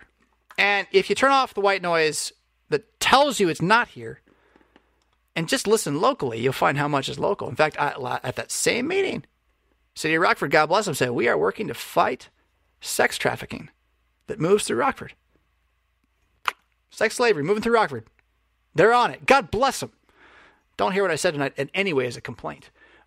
Discord update. It's about 2 weeks away, 2 to 3 weeks away until the Discord unifying factor for us, the chill, is there. Just hang tight. It's all about having the right people in the right spots on the bus at the right time. What's up? Digital file 1572. He's from another planet, it seems. First time making it to SMC Live. Great, dude. Thanks for your work, Rev. I'm an audio-only listener and Patreon supporter. Thank you again. Thanks to the podcast editor. That's Mishwa Yamabe. Yamabe. Excuse me, I said Yanabe. Brian Yamabe. And then, why am I saying Yanabe? That's like a cultural thing. So I'm curious, Brian, now to the etymology of your name. If you care to share anytime, I would love to know it. Let's see. We're coming back up to try to find the remaining super chats from the morning. If there were any that I can grab, I just went past one right there. Oh, Cringe Walker's back again. He says this. Coffee. Idea. Critical race theory is indulgences? Yeah, kind of. The Cathedral of Man declares your sin of flesh, sells you an indulgence in the form of training courses. Yeah, but only for a certain class of people, right? It's like it's a new slavery. They're putting in place a new slavery through a tax code. It really is. We're all already slaves to the American government in the tax code. So you just got to know you're serf. You're bonded serf to the American government. We all have been ever since we put it into place. This was not how the country was developed. It's what the country is now. So to argue otherwise is just kind of nonsense, right? And this is the thing. So much of our national dialogue pretends that we have the Constitution that we do when we don't. And in terms of practice, well, we are definitely run by a deeper state than what is on that piece of paper, right? And the development of that deeper state and the amount of money that goes through everything from the Pentagon, around the world and otherwise, if it declares a certain category of people to be more deserving of tax than others, by virtue of, say, their heritage, their ethnicity, or otherwise, really, it's a form of indentured servitude, what the ancient world would call slavery. Now, we're all up on the word slavery, but indentured servitude is everywhere. And we think we're so better. The big thing you can do is you can maybe run away from it. And they can't quite come and take stuff away without you getting the police and the lawyers involved to help you defend it. That's kind of the big thing we have now. So it used to be just come and take it. I mean, sometimes they still do, the FBI, But I don't know. I haven't had it happen to me. I'm waiting for it, though. Oh, that'd be fun. What I would like to do is make sure I get a selfie. I don't think it'll happen. But the point is really, the whole thing's religious. The whole thing is it's an attempt to justify our civilization with a scapegoat, right? Every justification needs to atone. And since they declare there's no such thing as forgiveness, and they seem to be wanting to atone via violence, stealing, well then, that atonement, if you can pay for it, right, would be indulgences. If the only answer to atone for us, for our evil as white people, is that those who are not white, whatever that means, tear down the cities and we rebuild again from the bottom. But if we can pay you to not do that now, it's an indulgence. It's like the definition of indulgence. You might get out of purgatory. Like we can get through this faster. Right? It's exactly what it is. So I don't know that anyone thinks it's religious as they're doing it, but the fact is there's no thinking that's not religious. The idea that the two kingdoms, heaven help us, the idea that God's right hand and God's left hand are not actually earth, there's some different things, right? That's nonsense. You're saying you're a sinner. They're not different things. They're you. And so that fused reality, that now, not yet, there's some paradox involved in that. But don't let it make you silent in the present for fear that somehow you're in the wrong kingdom. There's a point there. Because you are supposed to speak in these times. You're supposed to give voice to what you believe. Hercule Flambeau says, $5 with a super chat. Can you post what your quote is about? He won't be long now. You cannot die now. Thanks for what you're doing. Yeah, sure. It's time to find this in Roman. Is that RCC Roman Catholic Church? You think? That's great. I'm sure you could. So check it out. First, it's about my book. Your question. Where does that go from? It's from my book. And it's free. Again, sign up for the newsletter at riffis.com/newsletter and you will get it for free. And the quote is from, I'm going to have to find the page. I don't have it marked yet. There it is. On page 145, you have a nice little bullet pointed list of sort of like in your first conversation with someone about Christianity, if you get this far, like you're rocking it, right? And so those phrases that you asked about are right in there. It's not really showing up very well on the camera. I don't want to switch screens, but you are paid for. You cannot die now. He won't be long anyway. There is water to seal this. There is food to feed this. This is Christianity, and the one that I left out of the book. Join us. What do I mean by all of that? Well, the point of the book is to tell you that, right? So go get the free copy and read it, please. But in short, no, I lost it. Where'd it go? In short, let's take them in two parts. You cannot die now. Well, the fact is that if you are in Jesus, and Jesus is risen from the dead, and you're in him now, and you're one with him as he's promised, which is what, say, baptism is that promise, the Lord's Supper is that promise. Frankly, all who believe, who know that he's risen from the dead, that's the promise too. So just hearing it and being like, Jesus is my Savior, like that's believing the promise, right? So anybody who is in any way brought into the body of Christ through that inspiration of faith that comes by the Word of God promising them that Jesus is sufficient for them and they believe it, they then can't die. Now, can their body die? So far as we see, yes, although that's more like That's more like a hard reset than like an actual stoppage, right? So the Lord's like, okay, need some new hardware. We're going to hold on to the software, do an upgrade, shove it back in. That's the resurrection of the dead. That's the he won't be long now part, right? So the faith that you have been given to believe that you cannot die now will be experienced in the moment of death when you don't die and you're with Christ. And if that happens before he returns, it'll be pretty sweet because you'll actually still be in the body at that point too. It's just going to be upgraded to, humanity awesome 0.0. And that's what I mean. There it is, right? So you're a Christian because he's risen. And his resurrection means that his crucifixion for you, his atonement, paid for you, right? That's two. So he is risen, and that means you are paid for. And because you are paid for and he is risen, you cannot die now. And even your experience of death is but a mirage, effectively. And it is, he won't be long now anyway. So, you might as well risk it a little bit because even if you do die, it could be over, this afternoon or in a few minutes, right? So what are you doing? Hoarding and fearing this life. That's what it comes back to. Because after everything I just said, are you still afraid of COVID? Is it true? Let's say it is. It's so true. You go outside, you might die today. Should you stay home? How bad do you want to stay here? What's so great about this place? I mean, I got my kids. I'd like to have my kids outlive me. I'm selfish. And but at the same time, I don't know. A life lived in fear is not a life worth holding on to much, really, right? And the fact of Christianity is that you just don't have to be afraid. You're going to be afraid. You have to give into it. All right, we got a bunch of other questions. We only got a few minutes left, and look at how long this is. Oh my goodness, James. James says, community kids, I've been struggling with a practice at my LCMS church for a while. They deny community to anyone who does not complete their catechism class, just as a class, right? And so it's more about the class than it is about the knowledge of the catechism. I think that's the implication here. I understand this is normal for many LCMS churches. Yes, it is. But after many months of studying scripture, various arguments on the issue, I cannot see a biblical justification for denying the sacrament to a child who is ready prior to completing the class. Well, first, have you talked to your pastor? Second, has your child talked to your pastor? Has your child gone up and said, hey, pastor, why won't you commune me? Please commune me. And just have your child do that all the time. And have your child cry. I mean, I don't know, right? Does he want the supper? Or is it you trying to get him to have the supper? I don't think on it. But you're not wrong to teach your child to want the supper. That's good. If we affirm there is a benefit in receiving the sacrament, we do. If the child wants the sacrament, then there ought to be a valid justification in denying it to someone and just, I don't see it. Well, yeah, you're right. If it's just about a class, it seems to be a man-made objective. However, sometimes man-made objectives have good purposes, such as the class is there so that everyone who would come in believes generally the same thing about what's going on. Now, could that be achieved in other ways? Yes, but that will require outside-the-box thinking, right, as opposed to this is the way it's always been done thinking.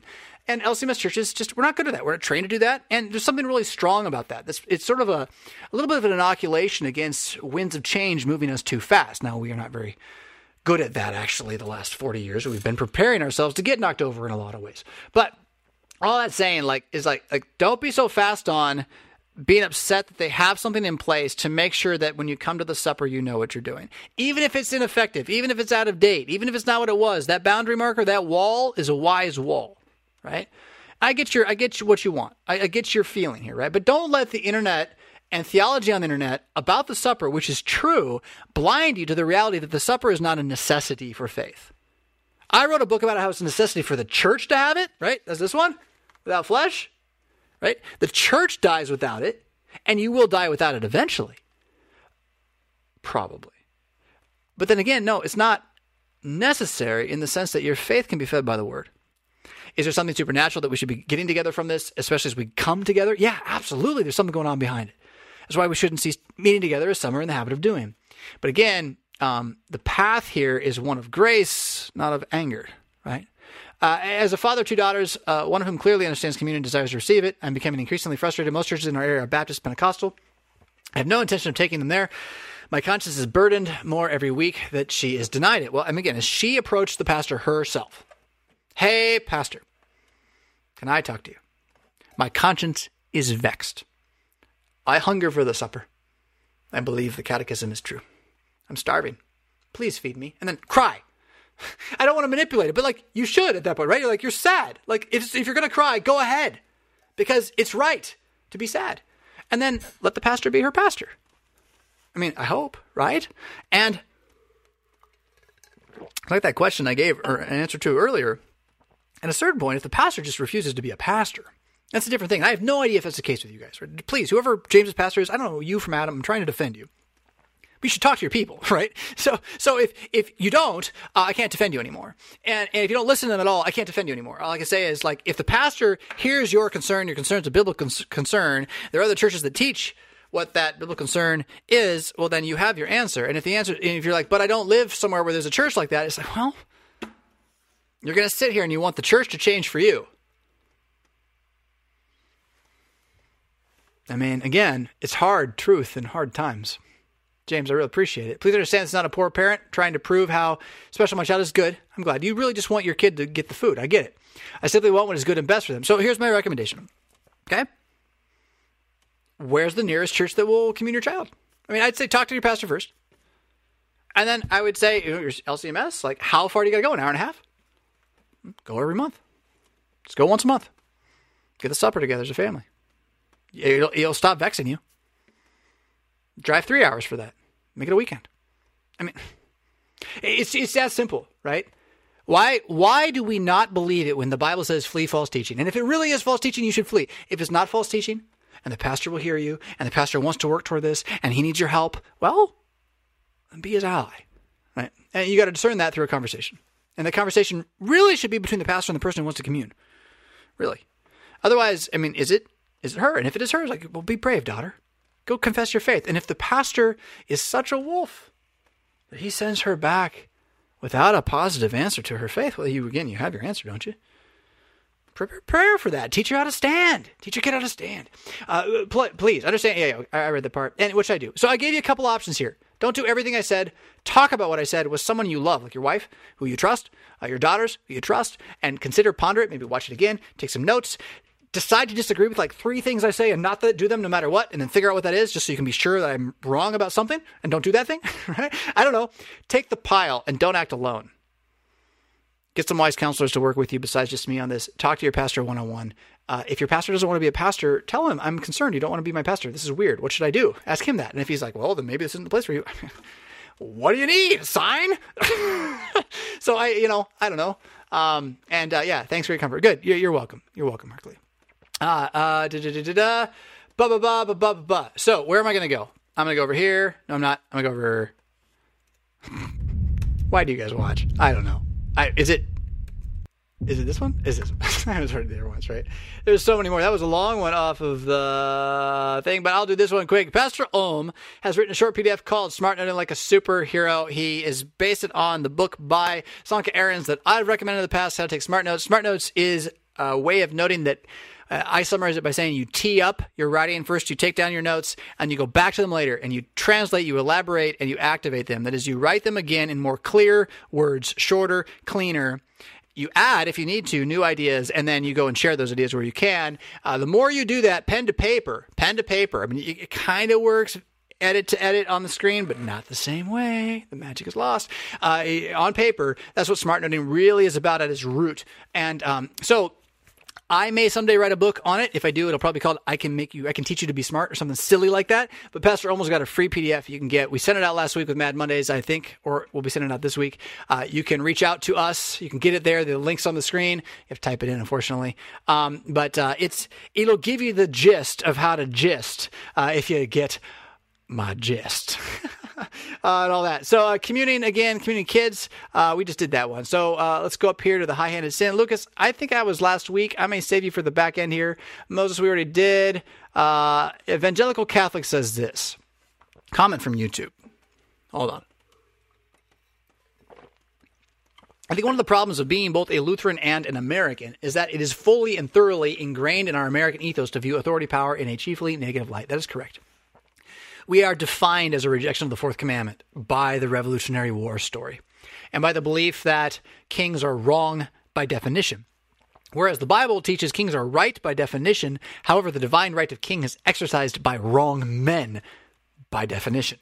Right? So, but Christ, the right man, is a monarch, a king, and his structure is the one that was built and shall be built. And America is sort of an attempt to say, like, I'm pretty sure the pagans are going to take over while we're waiting, so let's, protect ourselves. And it's not really, it was like a deistic thing, and you got the whole progression toward a utopia that's connected to all this as well. But at the end of the day, what we've tried to do is build a civilization without fathers from the ground up. And what we've built is a civilization without fathers on the ground level, right?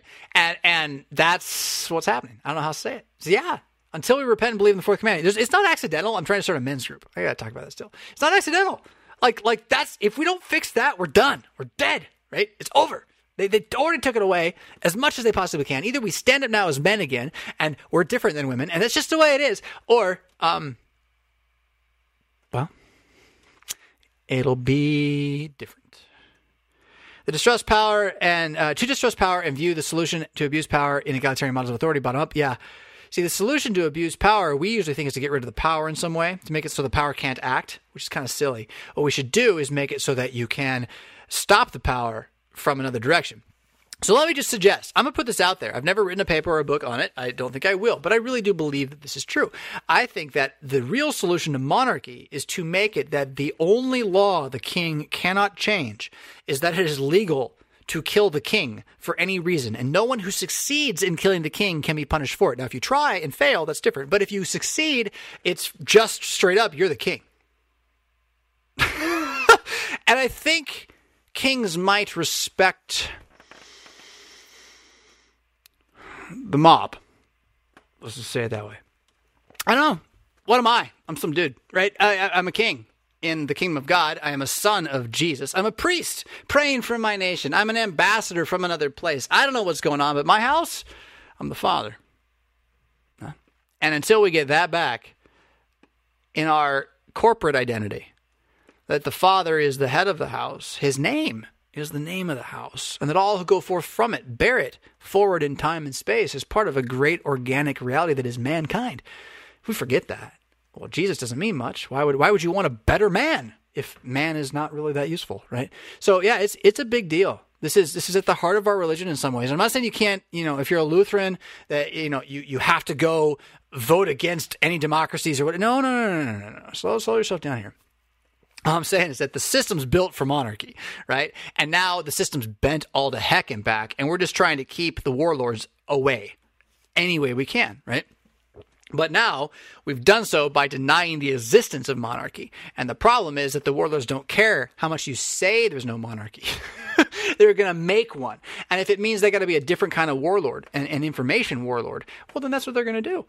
And to think that that's not the case and you're going to build a system that stops that is tomfoolery to the highest order. What we should do instead is believe that seek ye first the kingdom, right? That the system was Jesus instituted as the scriptures being spoken about, talked about, preached about, shared, referenced, all this kind of stuff turns into its own civilization that, based on the Ten Commandments, can't help but overcome and be better than those civilizations that are in the midst of rejecting the laws on which creation operates, right? So if you reject fatherhood, your system's going to fall apart. So what should Christians do right now? We should put all our beans on fatherhood. Like, I bet fatherhood. Whatever else you're betting, it's Jesus is risen and fatherhood. And we will be fine in 10 years, 20 years, 30 years, 50 years. But if our men don't get back up, we will not be fine. And women, that means when men get up, stop telling them to sit down. That's been going on too long, ladies. We can talk about that another time. We're really bad about it. All right. So this doesn't work with Lutheranism. Our table of duties, fourth commandment, especially points out all authority is top down. Yep, God, from God, and is both patriarchal and hierarchical. Yes, indeed. Two things we despise on principle. Yes, except in business, where it works. So business is something that is also going to take over eventually. It works better than governments made up of people who argue, right? So eventually, who's got the money and the power? I mean, just follow the money. Cui bono? Cui bono. Qui bono. We Lutherans cannot resort to egalitarianism, already have in most cases, which is sad because it shows where we are. When authority is abused, rather we must learn to guard against abuse while seeing the proper use as godly right. So the abuse does not negate the use. That's the old way. Just because someone does something evil with a thing doesn't make the thing evil. Getting rid of all the guns from the good people just makes it so the bad people have guns and nobody else does, right? It doesn't actually stop the gun from existing or the weapon from existing. People will find a weapon in some way, shape, or form to use. More important would be to teach people to be godly with the authority that they have, because authority is given by God and you will be judged largely on how you handle that one. Like everything else that comes after that, like, why are you killing that guy? Probably because it's impacting your authority in some way, right? And you don't like it. You want to stop. You want to have more authority. He's in your way. So why would you steal? All this stuff. It all flows out of the fourth commandment, as they all then flow out of the first. My book, Echo, which is behind me right here, takes you through that with diagrams, pictures. It's really cool. So you can check that out on Amazon anytime. But what's the answer? Again, well, that's a nice segue. I want to go to this one, and let's see here. I'm not even confident that I can get to what I need to get to, but let's see if I can. Look at this. All right, hold on. We're just going to give us 5 seconds and come right back.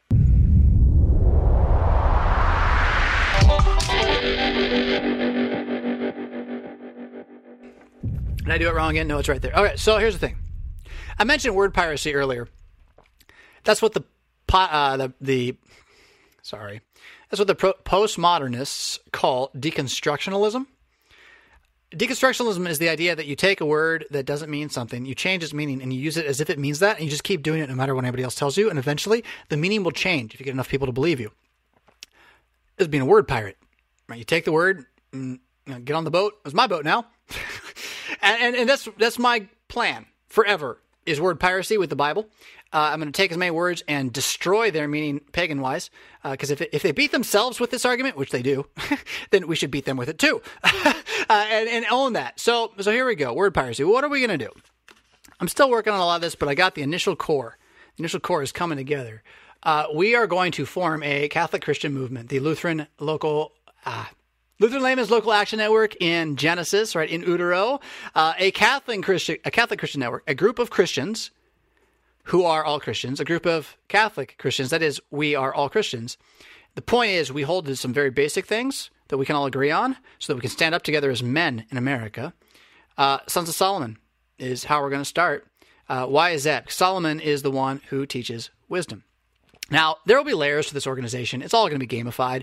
There'll be a handbook where you'll be able to see all of it. Nothing's going to be so secret that the top secret layer is secret.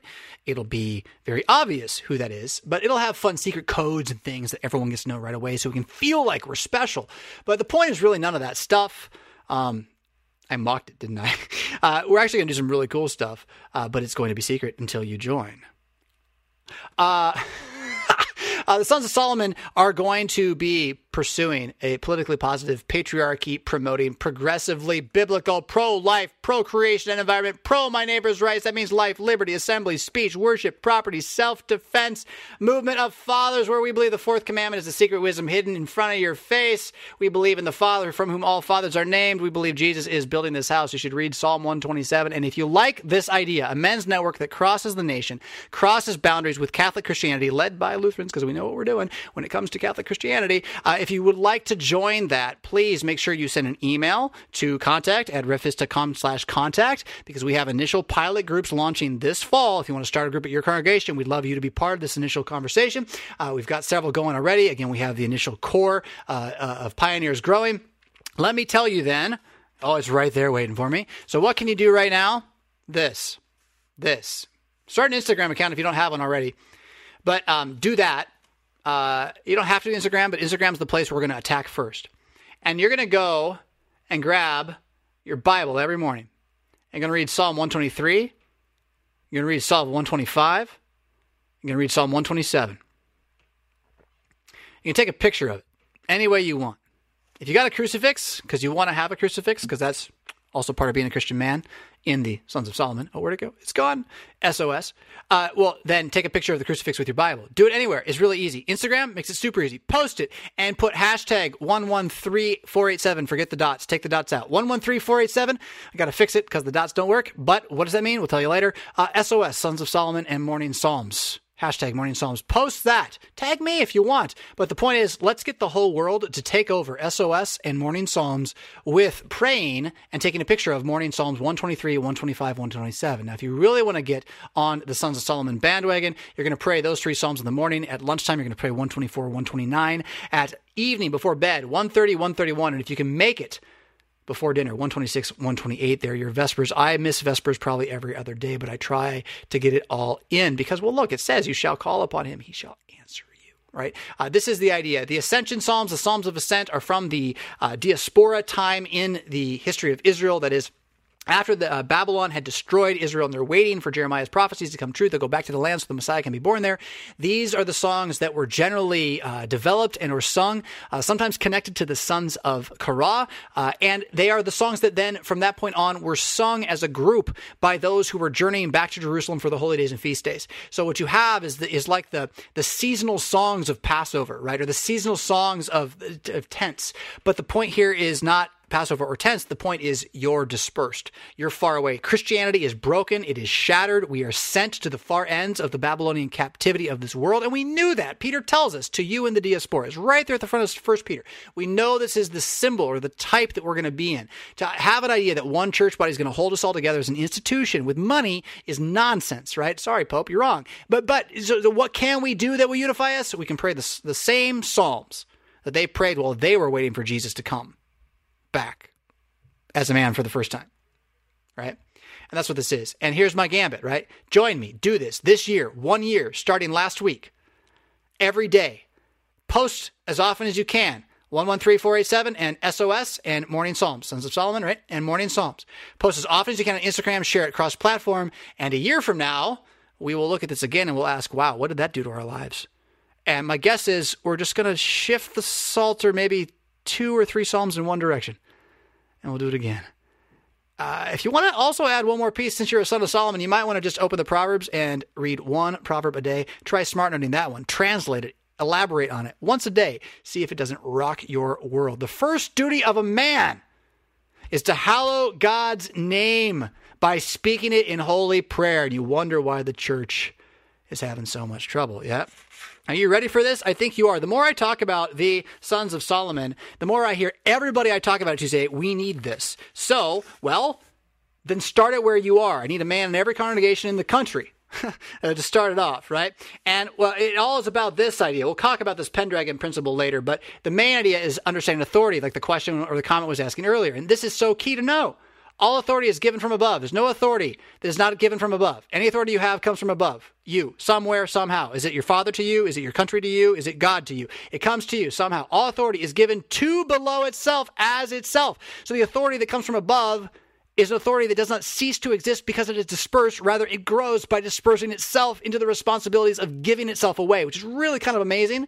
And even more so, all authority then is given for that reason, for below's benefit in spite of evil's appropriation unto tyranny. That is to say, the authority that's given to those who are above you, over you, is for your benefit. And the more they believe that, the more it will be for your benefit. And tyranny is when they don't believe that. So, Pendragon principle. Pendragon is just a man who knows he's a king and a priest, like every Christian. A Pendragon masters himself, a Pendragon masters his own, and a Pendragon needs not his own mastery, which is why he can be either over or under in any vocational relationship according to authority, because he believes it's good and right and true. Do you want any more? There's a round table concept eventually too. Let's just stick with this week. Sons of Solomon, rise. Start praying your Psalms. Start putting it on Instagram, cross-posting Twitter. Tag me if you want. And by all means, believe this. If you want to be part of starting a group in your area. These groups, by the way, okay, again, the first thing these groups are going to do is your goal is to get all the guys in your church who want to be part of this group to do what I just said, to read those Psalms together every day and take a picture. They don't have to even take a picture. Just read them every day, right? You're on the internet. You're used to the internet. Take pictures. If your group wants to take pictures, take pictures. Come up with your own hashtag so that you're borrowing on our hashtag and you'll rise while we rise. I promise. You can create your own hashtag. And if this thing rises nationally, you'll rise with it and be able to use it for yourself. But you got to actually make it rise too, right? The more of us that do that, the better.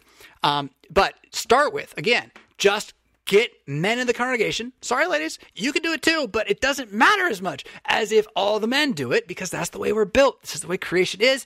You, God bless you, crowns of creation, have a different preaching task than men do. You would save that for another time. You're supposed to speak, right? Just not among the men being men. Like they're supposed to be men together, right? So, blah, blah, blah, blah, blah, blah. Men arise. Pick up your Psalms, do your duty, be a household prayer, stand in the gap and the breach between the devil and your family and your land, and your country and your president.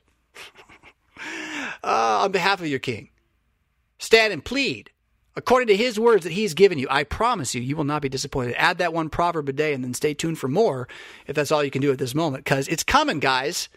It's coming. The Lord has laid this path before us. We are going to be a movement.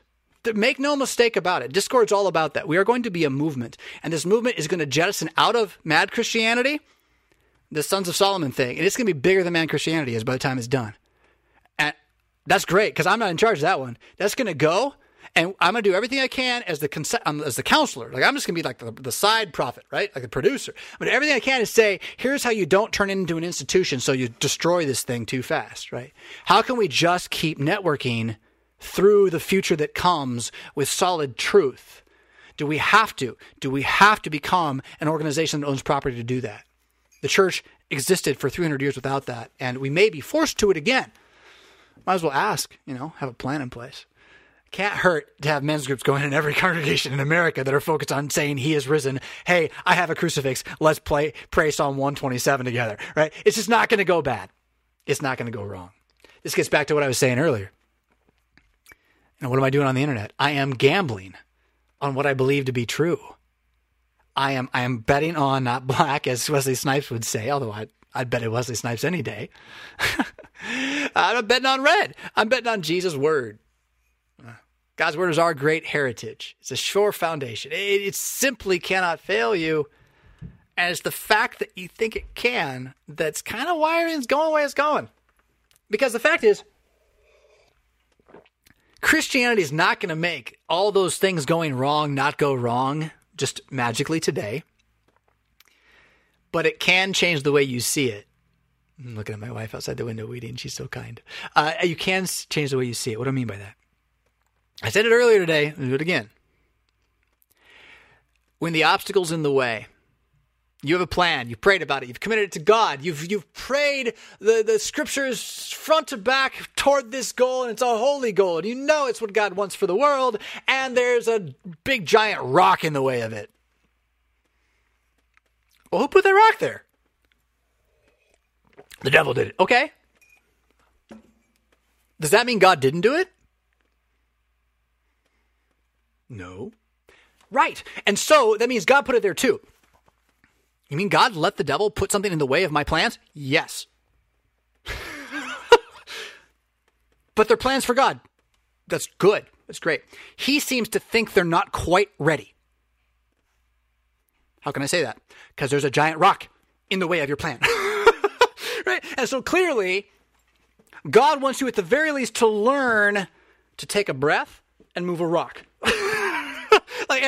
That's not bad. That's good. That's the cross today. That's why you're going to trust him and not you. And all of life is always working this way.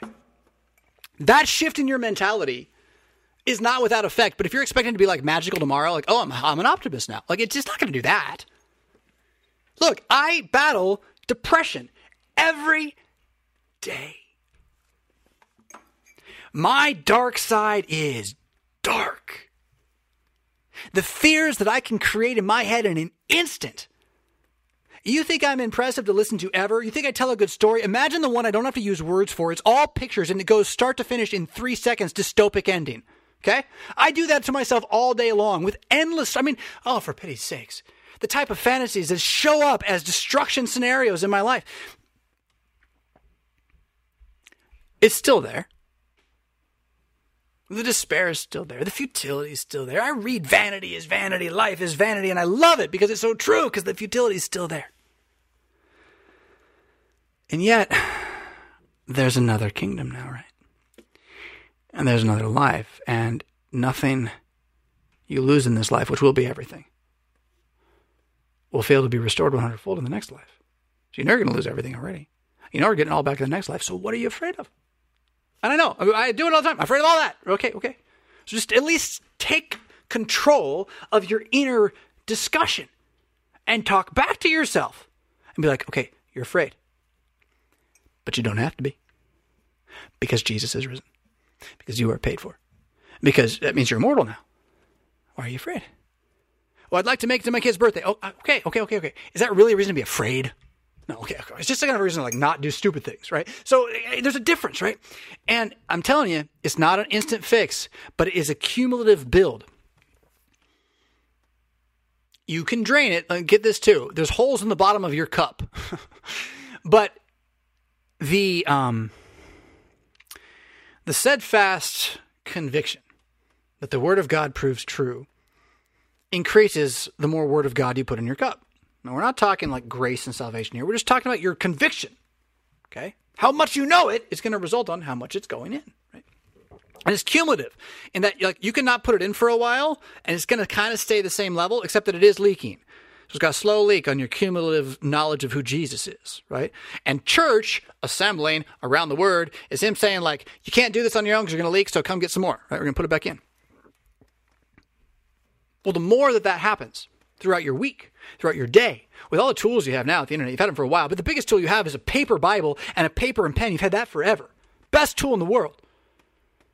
You start using that, and you will find that cumulative thing doesn't stay down here. It stays up here. And it doesn't mean the fear doesn't come. It means when the fear comes, you fight back with something stronger. So the fear comes, it's still strong, but now you're actually like, oh, yeah, that is scary. Let's go get it.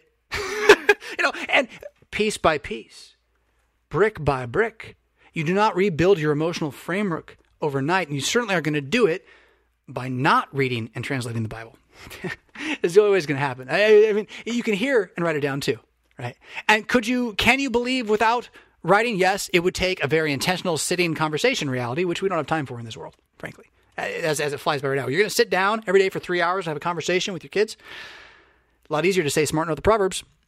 And let's talk about the smart notes at dinner. Huh? I mean, why not? Why not? You ever think about that? I mean, this is my son watches. He's going to be embarrassed or get a big head. My vicarage supervisor told me, it took me until my 5th kid to figure out that I should just tell that kid Bible verses all day long, every time I see him, because then that's all he'll know. And his 5th kid, that's what he did. I was watching. I was like, oh, that's okay. He was a standard last kid, too, so he had like that kind of, all last kids are a little, fearless is the right word, but you know what I'm talking about. I love my last kid. That's kind of proud, right? She gets away with a lot. So anyway, I was like thinking about that, and I was like, oh, God, I really didn't do that with my first 3 kids. I mean, I tried. My wife's been great about it, but like I didn't really do it the way he did it. I can't do it now. How am I going to do that? I don't have the overlap. We don't pass enough in the day. Is the book of Proverbs in fact guaranteed wisdom to make you the wisest man alive? Yes. Do children learn by having to go in and come out and in and go out? Yeah. So if I make my 9-year-old like just translate Proverbs every morning for the rest of his like till he's 18, can it go wrong? Not really. I mean, he can, right? But like, how is this not what we've already been doing? I know we memorized a lot of stuff in Lutheran day schools. What happened? You can do it. You can do it too. Get that smart note thing picked up from Pastor Olm if you can. Sign up for the newsletter, the e-magazine, Mad Mondays. You'll get your free copy of my book, Talk Them Into It, or you can purchase the book online. I was going to announce for those of you who care 2 things. Announcements. How's the book doing in sales? And Discord. Come back to Discord for a second. And I love the fact that it's going to be the Mad Christian Discord that tries to bring recording to the world. It's hilarious. Okay. The book sales have been doing pretty well. Honestly, we're averaging about 5 to 6 sales of the hard copy per day, which I consider to be pretty good for a self-published book. I have almost made back the money that I have put into it, including the purchasing of 70 copies or so to give away. That's almost made itself back. I'm contemplating now if I get money above that or even just what comes back in. Do I just shove it back in and start giving the book away yet? Again, I'm not sure yet where the best way to put that in is because I don't know, again, how consistent these sales will be. Most books do not last more than 3 months. But here's what I'm watching for. If the book begins to rise and goes from being 6 or 4 or 7 a day, high has been 9 in terms of just averages, and then the super high was the day I bought a bunch of books. And I did that on the 3rd day, which got, I think, probably about 20 books bought on the 3rd day after it was released. And then it's dropped, right? Which I expected. Launch and then drop. And now 6, 5, 4, 7, 9, 6, 6, 4, right? It's right in there. If that climbs over the next 3 months, it'll climb like every week. It'll go from like averaging 6 to averaging 7 to averaging 6 to averaging 8, right? When that passes 20, the book is going to stay. We made it, right? It's a movement, but it's got to pass 20 books a day. And I'm going to watch it carefully, but I'm not going to watch it every day because it's going to take months. And the way that happens is I'm going to talk about it a lot. I'm going to tell you how good it is. I'm going to teach you about it on the show. I'm going to teach you about it in the sermons. I'm going to put everything into this book this year so that it can become the capacity, the capital on which to build further things. If we're going to build a framework for talking about Jesus in which you want to be able to go into the deeper stuff, you need this here first, right? The more that you can buy the book, you can share the book, all that kind of stuff, the better off that's going to be. If you care about that, if you've read it, you know it's the kind of book that you're probably going to read again and you're probably going to share again, which probably can't be said. You could probably say that about Echo, I think. I don't know. Would you ever return to Broken or not? There's a lot of extra if you return, right? It's fun the first read, and then it's this you want to smart note this actually, and then not come back to this one again. Smart note this one though, you'll really get a good set of notes out of that. And Without Flesh, yeah. Oh, that one didn't. It came out right when COVID came out. I don't even know how it really did. Its first check was, the way CPH does their money is all kind of backloaded. So this next check that I get from them, which will have these books in it as well, will show me really how Without Flesh is doing. I expect it to be significantly worse than Echo because there were just so many things working against it. And honestly, I'm not sure that we know how to break through the white noise with selling books. And so hence I'm trying something really radical, right? And I'll just do it completely differently. So again, it's at about 6 to 7, which is great. If it stays that way forever, that'd be amazing, but it probably won't. What is more likely, again, is that it's going to climb for a while and then it'll trail off and it'll stay below what it climbed at a peak to. However, it could climb multiple because the goal of this book is Black Arrows. It's going to hit in groups and go, ooh, kapoosh, ooh, kapoosh. And all that is he is risen. You were paid for. We start saying this to each other. And if you're like, why do you have to learn how to say that? We all know that. It's yeah, but are we saying it? Oh, we're not, are we? Okay, so let's practice. Let's spend a year practicing. That's what this is for, right? And hopefully it encourages you in that way. You guys have hung out a lot with me today. I came on late because I woke up half an hour late, and it is Saturday morning chill. And so I told myself, if I'm going to get stressed about Saturday morning chill, that is not the chill. So thanks for hanging out and waiting for us to go in at 9. Thank you for hanging around now till it's 11:20. Good, solid morning together. Of course, A Brief History of Power. Again, I mentioned earlier with Kuntz. That is coming out. The new one came out just on Thursday. Stop the White Noise with my wife. We continue to talk about when do we want to work this into our schedules. Look for Christmas time, I think. With that podcast will be about parenting in a mass media age with Christian virtue. Much needed, I think. In the meantime, read your Psalms. As I've already said, get connected to Sons of Solomon if you can. And, don't wallow in the muck with those who have no hope, yeah? It'd be nice if I was prepared, completely prepared to absolutely hit the right button. It's not even, it's right there. Hold on.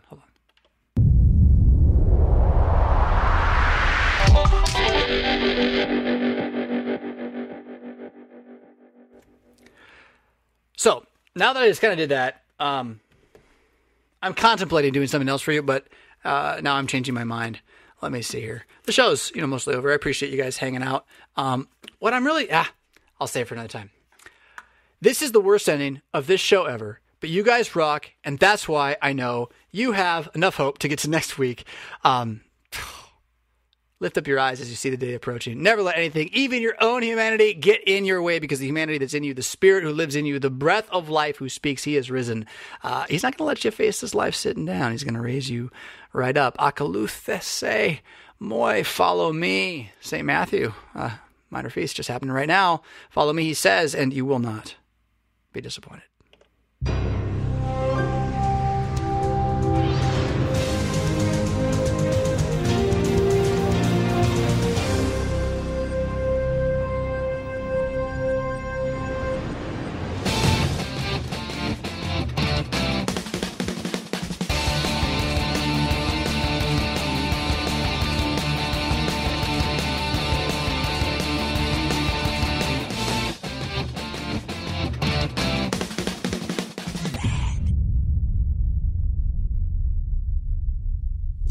Was that worth $1? Click the Patreon link in the show notes to sign up.